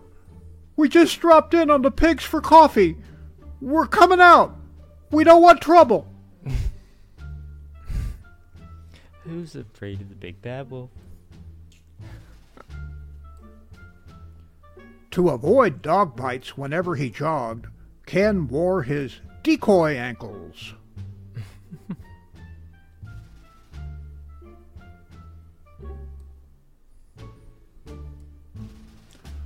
Okay, ma'am, I'm going to ask you to walk a straight line. Then I'm going to ask you to bisect that line with a perpendicular line that slopes to the equation y equals 3x plus 5.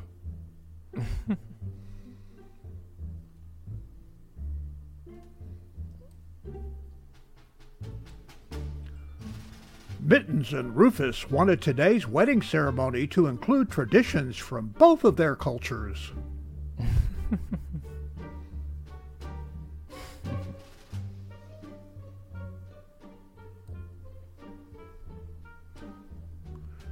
Sled chickens of the North.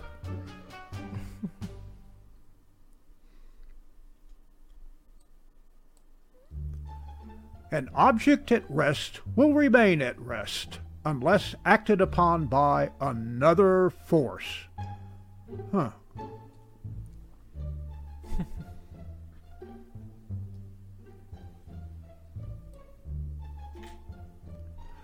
I just love how they come individually wrapped to seal in the flavor.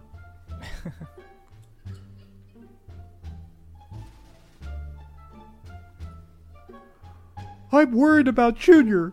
He's been hanging out with that no-good rabbit, and now he's got a full body tattoo.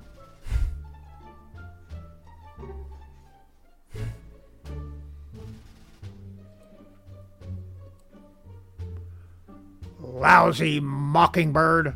Mm-hmm.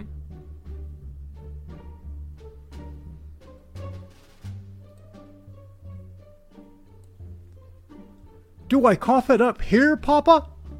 No, no, son. Never on the bare floor. Always the rug, the bed, clean folded clothes, and heating vents.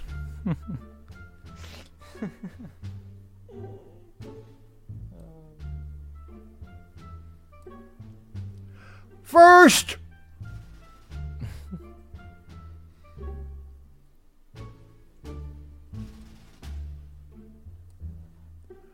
Hold on there. I think you misunderstood. I'm Al Tilly, the bum.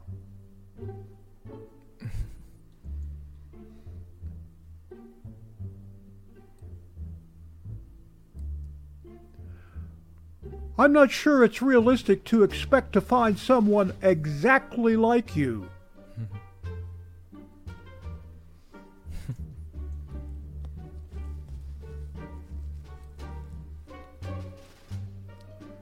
History's first tear gas.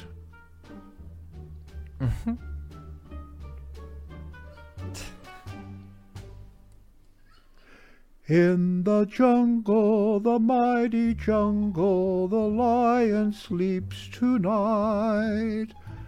Pardon me, sir, but it may interest you to know that lions live in the open savanna, not the jungle, and do the majority of their hunting at night. But why let facts get in the way of a popular folk song or a late-night snack?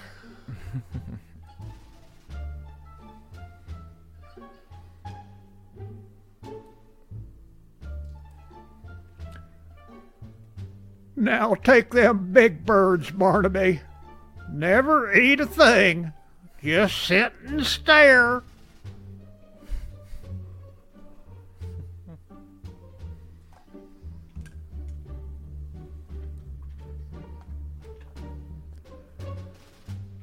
Godfather, get a hold of yourself. It was only a movie, for crying out loud. Like...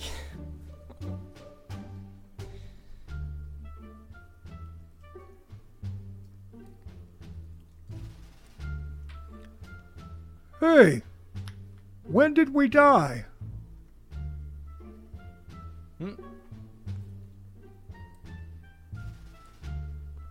Whoa, Jeff, you snagged your sweater.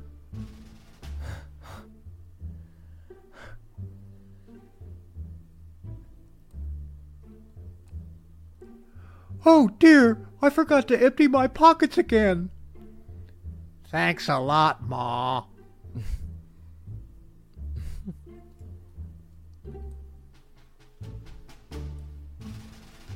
Sorry, ma'am, but your neighbors have reported not seeing your husband in weeks. We just have a few questions, and then you can get back to your canning.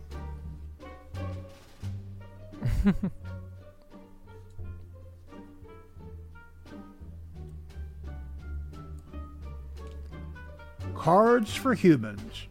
Not thinking of you? You may pet me now. Sorry about barfing.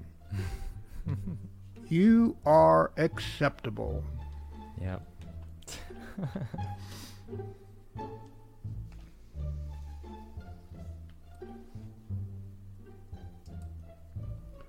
Tech support. You're far too kind to the customers. I'm going to download more human-like characteristics for your hard drive.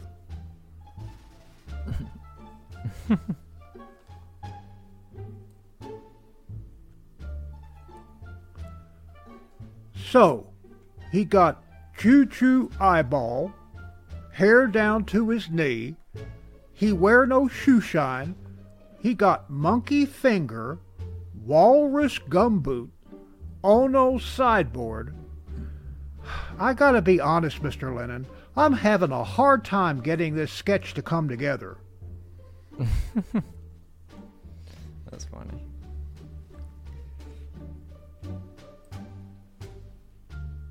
He owned a cat. Fun fact. Congratulations! It's green!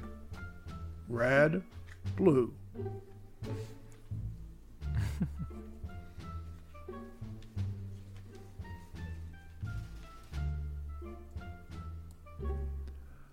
Not funny, Moses.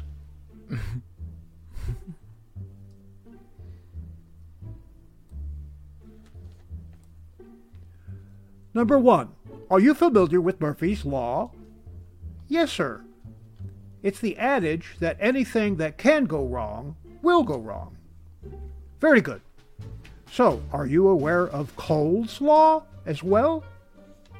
No, sir. What is that? It's a side dish made from cabbage and mayonnaise. Darn it! And that concludes another episode of Opa's Corner. Mein Hut, der hat 3 Ecken. 3 Ecken hat mein Hut. Und hat nicht 3 Ecken, dann ist es nicht mein Hut. Opa's Corner is now available on my own YouTube channel. Like, share, and subscribe.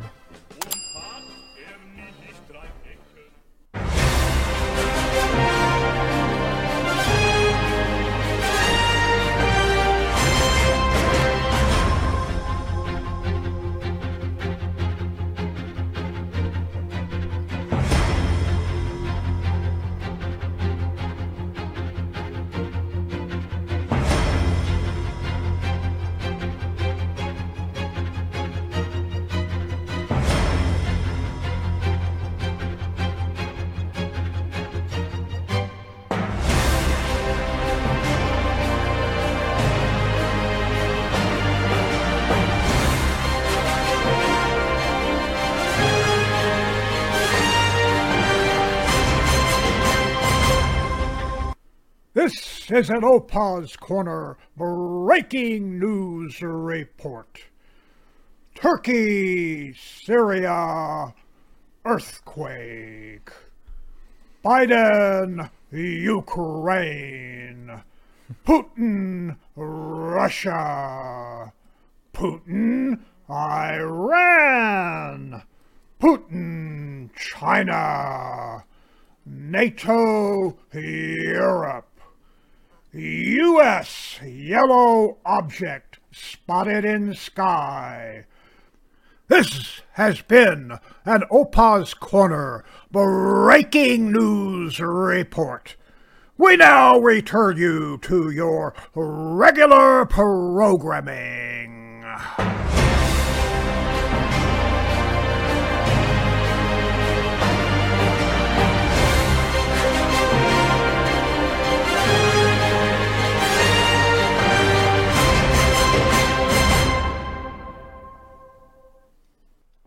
But that reminded me of SNL a little bit. That last breaking news thing is pretty funny. Oh man, the flying pancake through space intro to your breaking news segment. I mean, it's almost as if the guy from NASA that is the Photoshop guy became a flat earther, but didn't want to use different models, and he made so funny. Thank you. Yeah, thank you, Opa.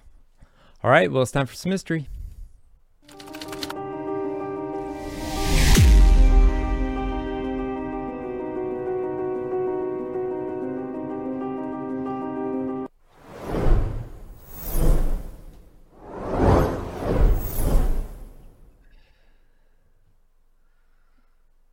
Now, today for history, we're going to be talking about this man right here. His name is Peter Nygard. Now, Jake, do you know who Peter Nygard is? I have no idea. What if I told you that he was worse than Jeffrey Epstein and he was known as the billionaire vampire? Wow. But first, and what if I told you that Opa met him on several occasions? That's what we're going to be talking about today. So before we get into that, I want to give you a history of what this man, Peter Nygard, wanted you to think about him. Like what he wanted you to believe that he was really like. So let's play that first clip.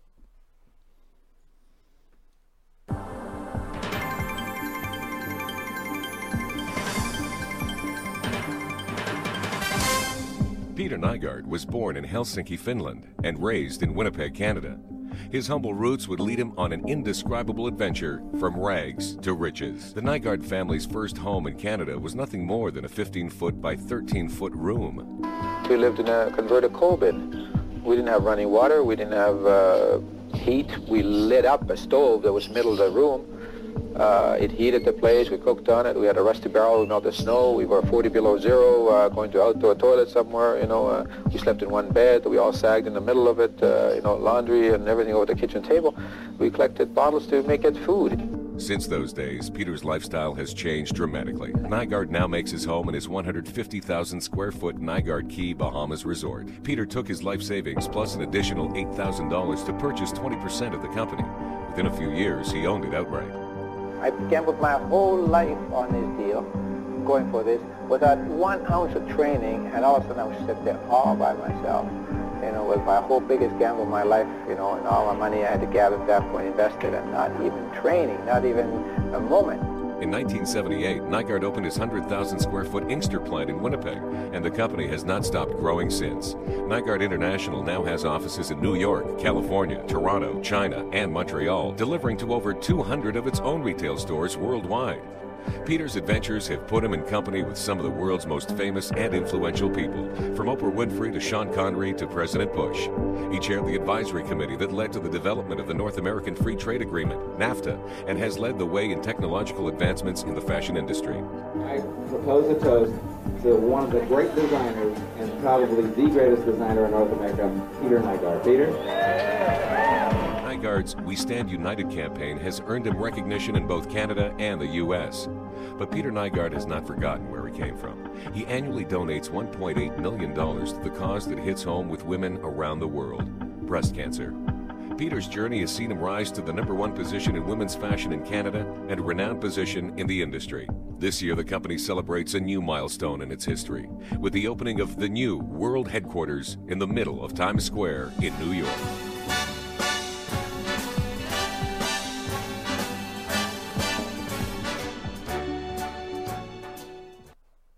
Now, my guess is that he probably produced that himself because it's very, it's the furthest thing to what he really was. And I remember as a kid, I would get all my information from Opa because I'm autistic. So I would ask him questions, just random questions, and I don't even know how it came up, but I remember him telling me about Peter Nygard on several occasions about meeting this guy who was a pervert and a creep and how he thought he was like the coolest guy ever and all this stuff. Opa, can you tell a little bit about the first time maybe you met him?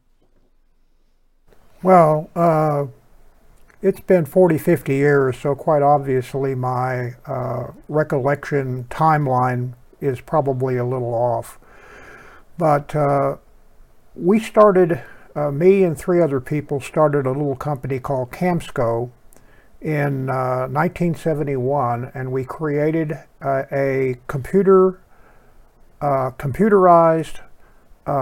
automated manufacturing system for the apparel company, where you could make patterns, you could put the patterns together in a nest to save fabric, and you could design patterns. And we started this business out. It was small, but we sold quite a few systems, and they were pretty expensive. Initially, they were running between $350,000 to $500,000 for the system. There were trade shows that you could take your equipment to, whether it would be sewing machines or boilers or our CAD system, and display them. And I remember quite distinctly that and these shows were held in Atlanta, Georgia, for the most part. And I remember very distinctly seeing this man walking down the aisle toward our booth. He was wearing a silk tight shirt, open down to his navel. He had, big chest hair. He had these gold necklaces all around his neck. He had rings on his fingers. He had tight silk pants and white high heel shoes. And as he was walking down the aisle, he had 2 models or 2 girls, voluptuous girls, walking with him, and he came into our booth. Now, he was interested in technology, and he wanted to create and buy technology. So we sat down with him in our little conference area in the booth, and I was there for technical support because a lot of the computer system that we were selling, I had a little bit to do with as far as the designing of the system and what have you, and I could answer any questions. And he came off to me as a very, very stuck-up person who was really all into himself. Later on, he came up to our hospitality suite in the Peachtree Plaza up in the penthouse up there, and at that time, it was kind of interesting because he had gotten out of all of this silk-tight clothes and just had normal pants and a shirt, and sat down and talked with us about the system and about the possibility of buying it from us. And he looked very smart, very educated, business educated, yeah. And he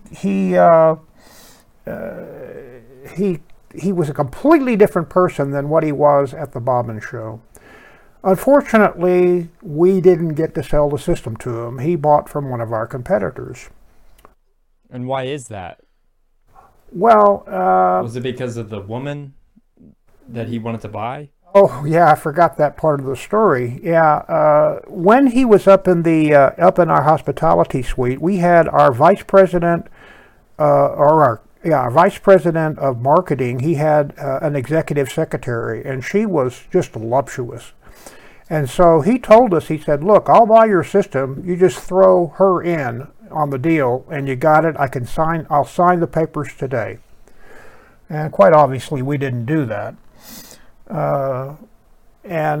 So I don't know if that's why we lost the sale or not, but I can tell you that our competition had some more equipment. They had automated cloth cutting equipment that we didn't have. And I think what they did was they sold the cloth cutting equipment and threw in the CAD system as a sort of like a candy. So that was at our company called Camsco.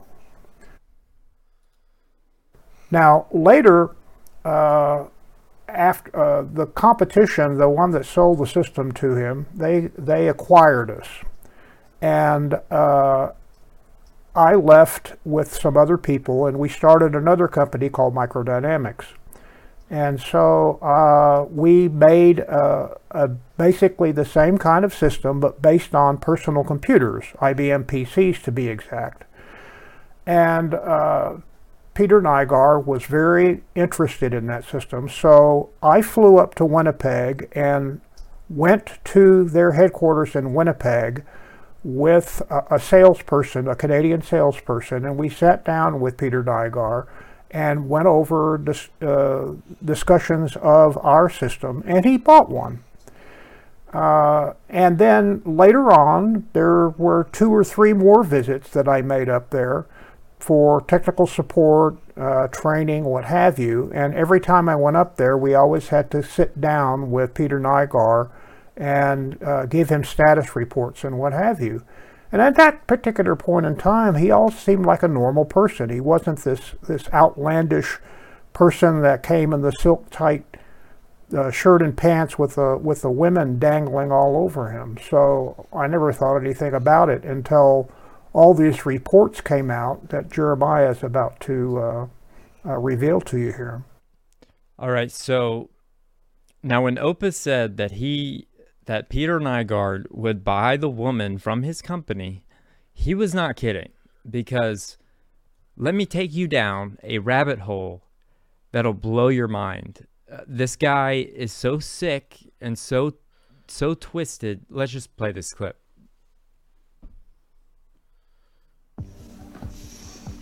You gotta really decide in your head just what is it you want to do, and in a systematic way drive yourself towards it. And then you this is about the age. Okay, if I'm gonna do this, this is what I have to do to get there. It is not hard to find Peter Nygard boasting about his business prowess, or his humble beginnings. Born in Finland, he arrived in Canada in 1952, the son of immigrants to Manitoba. By 1967, he had bought into a small women's clothing company, eventually naming it 10J. Over the next several decades, he would grow that into Nygard International, a global fashion empire founded in Winnipeg. If you want to be the best in the world, you can't pursue much more than that. But while Nygard was building his brand, there were whispers and rumors about sexual misconduct. A dropped rape charge in 1980. Sexual harassment of his employees in the 1990s. But with the Me Too movement still decades away, none of it would stop Nygard, at least not yet. We We have some breaking news for you. Canadian fashion mogul Peter Nygard has been arrested. Following a request from the U.S. Justice Department to begin extradition. He's been indicted in the Southern District of New York on multiple charges of sex trafficking, minors, and racketeering. Peter Nygard, with allegations of rape and sexual assault against the Canadian fashion icon by more than 80 women in over 4 decades from several different countries, and now with an arrest for sex trafficking and racketeering. And underlying it all, one fundamental question: how did it stay a secret for so long? Peter Nygard, as you've never seen him before.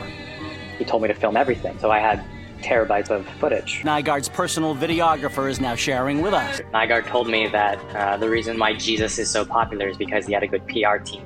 My job was to film literally everything. Nobody else in my world of Nygard has this evidence. He used his power, his influence, his brand to show the world that I am Peter Nygard and I control everything I touch. So disgusting, your behaviors. It's the worst place I visit. Sheer neglect. He knew how to buy people. He bought out politicians. The young girls and women felt I had no choice. Peter Nygard fought in court for years to keep this video private. Stephen Ferraglio is making it public. Peter Nygard's name has been recognized here in the Bahamas for years, but arguably never more so than right now, with all the headlines about rape allegations and lawsuits. In a class action lawsuit filed in New York, she's among the first to come forward, called Jane Doe Number 1. Just graduated from grade 9, she was shopping for pants at the Nygard store in the Bahamas. Nygard came, took my measurements because he said he wanted to make sure all his customers have something that could fit them. Then we went to the front and took pictures. This is Peter Nygard himself. Yes. Did you know who Peter Nygard was then? Yeah, I know he had a key in the Bahamas. What she says happened next is now a familiar plot in the Bahamas. He asked me about the modeling, and then this lady came and took my number. Did you in fact hear from her? 3 days later, she told me she was coming to pick me up and about time to be ready for. You're being picked up at your home and taken to Nygard Key? Yeah, we had dinner. I still thought we were going to have this discussion about the modeling. And did he in fact mention that? No. But after he told me, let's go somewhere quiet so we discuss business. Where did you go? To his bedroom. His wealth and power would take him so much farther, the Bahamas. In the 1980s, Nygard purchased the western tip of New Providence, the main Bahamian island, and named it for himself. For about 3 years, videographer Stephen Ferraglio was paid to document virtually everything that went on in Peter Nygard's world. Every time Nygard was in Bahamas, he would have a pamper party on a Sunday. It would involve food, alcohol, dancing, music. Those parties were promoted as a way to pamper local women with relaxation and fun. At least that's how Nygard described it. The bartenders would usually slip roofies into the females' drinks, especially the ones that they know Nygard likes. 2 others who say they saw white powder at the bottom of glasses handed out by Nygard bartenders. And a total of 4 women have told us they believe they were drugged before being raped. People who are impoverished, people who are looking for opportunities. Initially, they were invited to a party. Here are young people, young girls, who for the most part have never been in that kind of environment. So they're vulnerable, very vulnerable. They're impressed with the opulence of the place, and then they fall victim. In the lawsuit against Nygard, Jane Doe Number 3, she says she met Nygard in 2011. She came and asked me if I wanted to meet Mr. Nygard. And when I walked into the room, he told me that I could have a seat. He offered me a glass of wine. After a few moments of answering questions, I felt really nauseous, like I wasn't myself. He said, let's go into, it was a bedroom area. He told me to sit onto the bed. He was pulling on my hand and stuff, and I felt so uncomfortable. I was confused. My head started spinning. I felt like I wanted to throw up. He started pushing on me, and I started saying, stop, stop. Everything was just spinning and rotating. He started pulling down on my sweatpants, and he penetrated me. Peter Nygard, both Jane Doe Number 1 and Jane Doe Number 3, when they were 14 and 15 years old, respectively. Now, does that remind you of Epstein? What are your thoughts, Jake? He's like well, yes, Epstein, but he also reminds me of an OG like Andrew Tate. And some of the allegations going against Andrew Tate and his whole female industry thing, but also, just a great warning to the ladies out there about how when you go around somebody flaunting money and prestige and power, that's how they take advantage. Well, you remember when Opa said that he was at the forefront of technology? He would take that to an extreme, and what I'm about to show you is very graphic, mentally very graphic, and probably the most sickest thing I've ever heard. And there's a really great documentary, again. I'm not plugging Discovery Plus all the time because they're not a sponsor, but it is on Discovery Plus. It's called Unseemly, and it's by Chris Hansen, the guy from To Catch a Predator, friend of mine. And just check this out. This will prove to you that this guy is way worse than Epstein, and nobody's talking about it. So let's play that clip. Canadian fashion mogul Peter Nygard will have to wait until next Friday to find out if he will be released on bail.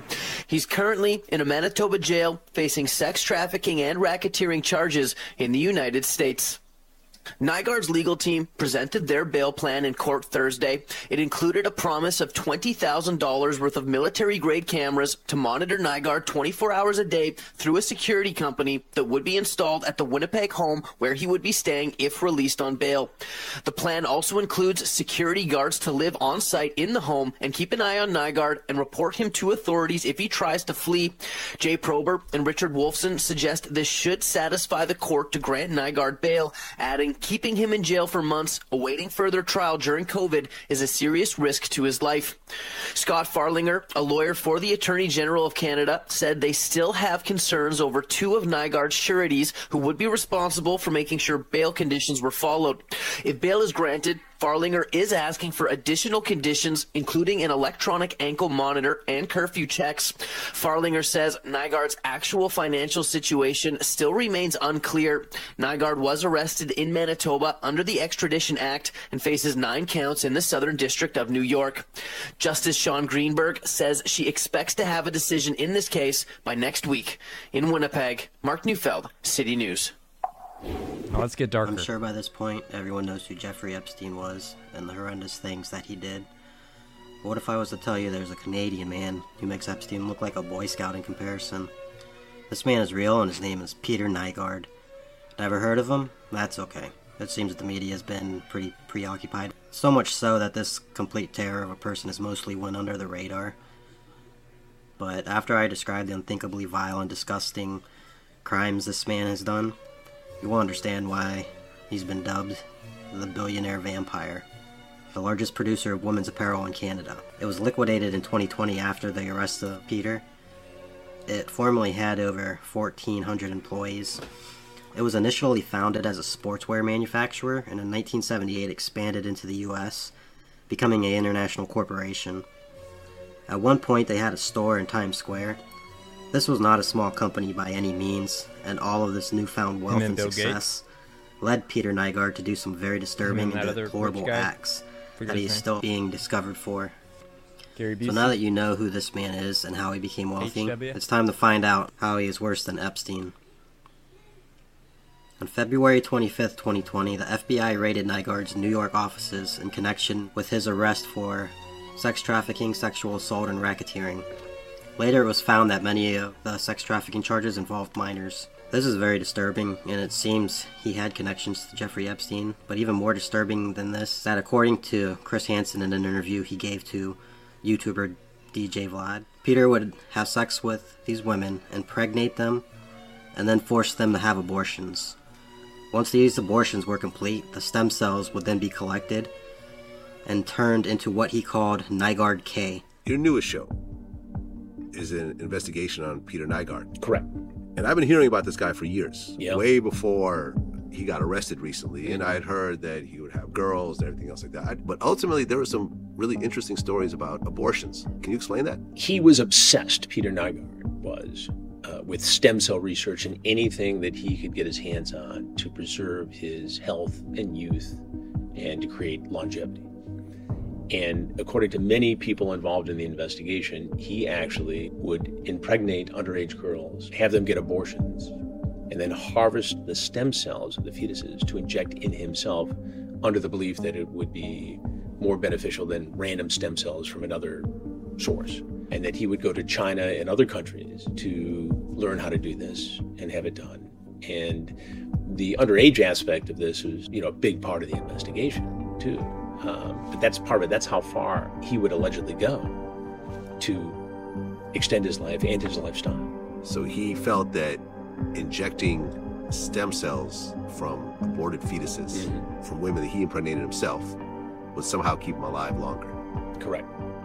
And he kept doing that over and over again. He did a lot of things. I mean, this is a guy who is being investigated for sexual assault going back 5 decades, involving potentially thousands of women in Canada, in California, in the Bahamas, where he had a compound, where he would routinely, according to witnesses, take underage girls, drug them, get them drunk, seduce them, and rape them in a most vile and vicious fashion.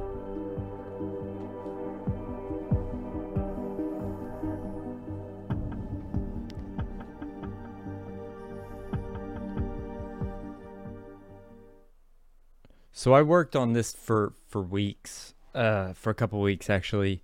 Is that not the darkest thing you've ever heard, Jake? What are your thoughts about that? Ooh, yeah, it's pretty vile, and this is the wickedness that is coming to light, right? I mean, just who knows what's going on that we don't know about, and it's just a warning, out there for the people that love the celebrity prestige, because it seems to be that these people in power, these people with big names, these people with lots of money are the ones that often get away with the most atrocities. And so is that really what you want? Is that really, the kind of life you want to live? I mean, sure, it's the glamour and the glitz, right? But as soon as you get to that point, these are the friends that you're going to be making. So I don't know, man. It's so dark, and just I'm not surprised that this evil exists in the world, and just for all the TikTok celebrities and all the Vine stars and all the girls out there showing off on Instagram, right? This is what you're beckoning to you, and oh man, you see that car? Opa's seen that car. Yeah, I forgot the story on it. He had 7 Excaliburs. That's what that car is Excalibur. He had one in each location where he had a factory or an office or what have you. We had one in Winnipeg. He had one in Toronto. He had one in New York. He had one in Los Angeles. He had one in China. And I'm sure I'm left one out, maybe Atlanta. But he would drive this thing around, and everybody would know that was him because of the big Excalibur that he was driving around. And when I went to Winnipeg, he had that out there. I didn't ever rode with him, but I saw him get in it and drive off.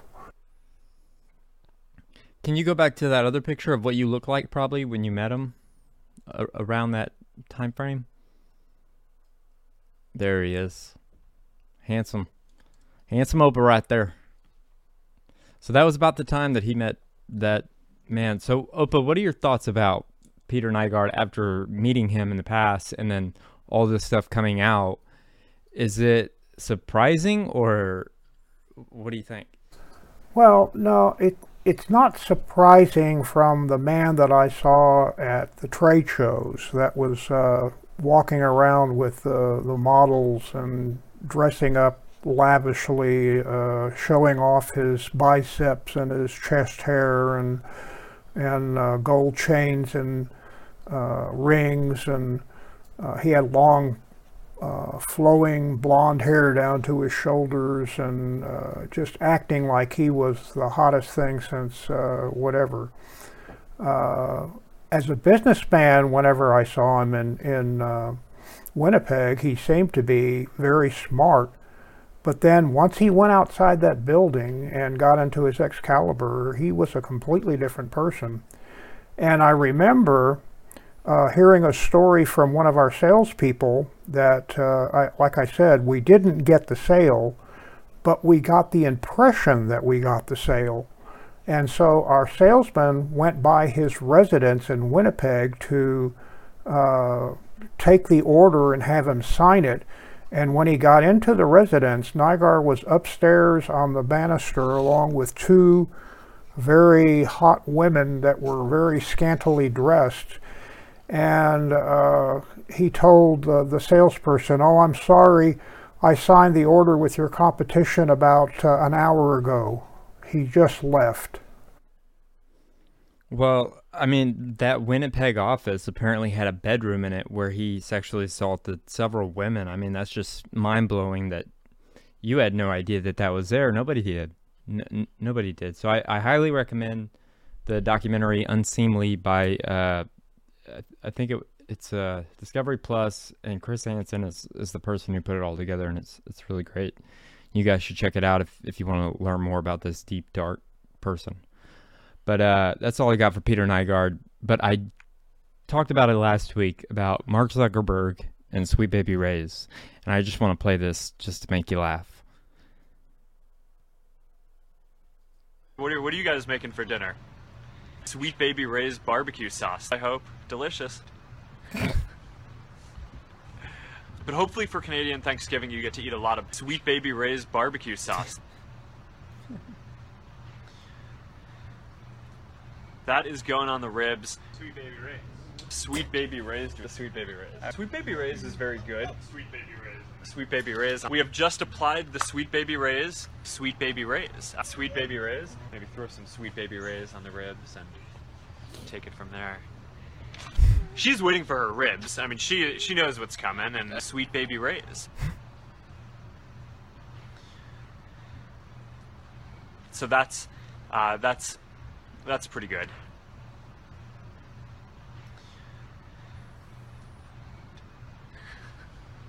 Ray's. Sweet Baby Ray's. Maybe throw some Sweet Baby Ray's on the ribs and... I think he runs on Sweet Baby Ray's. I think that's what fuels Mark Zuckerberg.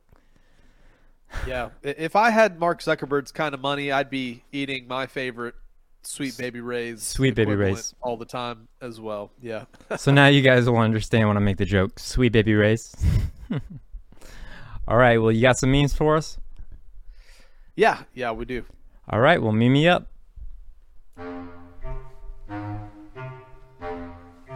Meme me up.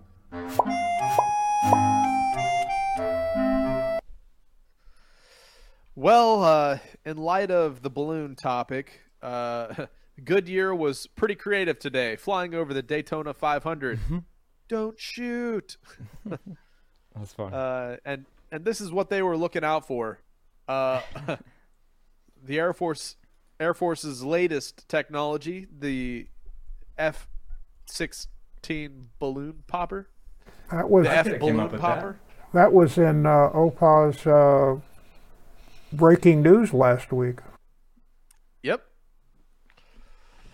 All right. Well, here's a great analogy for how people living paycheck to paycheck are just sitting there, hoping for the best, with the gun to their head being the landlord living month to month, and the gun to their head being the banks and corporations living bailout to bailout, and the gun to their head being the U.S. government living war to war.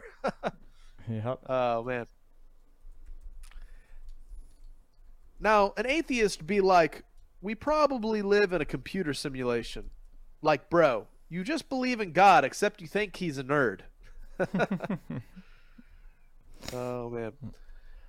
We had the Super Bowl halftime show, of course, and somebody poignantly pointed out that Rihanna declares the reorganization of the Republic into the first galactic empire. That's exactly what it looks like. Yep. If you're familiar with Star Wars, yep.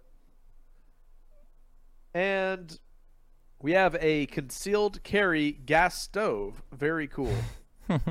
I want one. Me too. Now, this is what living in Australia is like. Impossible. Oh, man. I lived in the Philippines for most of my young life before I came back to the States for college. And I was one of these people living upside down, apparently. Oh, man. Did you feel any different? I don't know. All the blood rushed to my head. So I was always kind of like, I don't know. No, not at all. Here we go. Sci-fi movies when they can't explain something. It's quantum.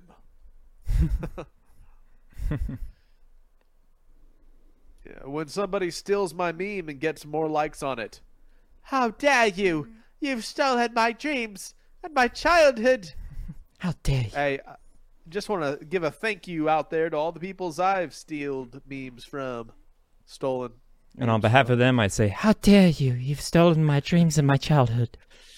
Hey, just to bring smiles to the people, I think it's worth it. At least I, try to give shout-outs, even though sometimes I don't call specific names out. Here's the TLC car wash. All employees were trained by Mr. Miyagi, so you'll get an extra clean buff. Wax on, wax off. And here's a final one that Opa sent me over. This is the HR manager looking on, the marketing manager looking on, the logistics manager, the communication manager, the security manager, the IT manager, the project manager, and the internal supervisor with the PR manager and the product development manager, all watching Dave get some stuff accomplished. But due to cutbacks, we're going to have to fire Dave. Uh-oh. Oh, man. All right, man. That's all the memes for this week. All right. Well, thank you, Jake, for current news and your memes. And thank you, Opa, for another great Opa's Corner. Thank you, JJ CBD Rub. And thank you, guys. I hope you enjoyed the history. And thank you for watching episode 36. And I hope to see you in episode 37. Stay tuned. If you would like to submit a story, topic, or have any other inquiries, please email submit@skibanewsnation.com. Also, you can email Jeremiah Skiba personally at jeremiah@skibanewsnation.com. Also, email Jake personally at jake@skibanewsnation.com. If you want to write us a letter, send us something, help support us, or just say hi, please send your letter to Jeremiah Skiba, P.O. Box 560-271, The Colony, Texas 75056. If you write us a letter, I'll do my best to write you back. Hey, Skiba News Nation family, thank you for watching. Please like, share, subscribe, and click that notification bell so you never miss an episode of Skiba News Nation. If you want to help support us, please consider becoming a Patreon, where you will get exclusive content, shoutouts, and much more. And you can also support our channel by getting yourself some new Skiba News Nation merch. Thank you for coming on this journey with us as we continue to stay on the quest for truth.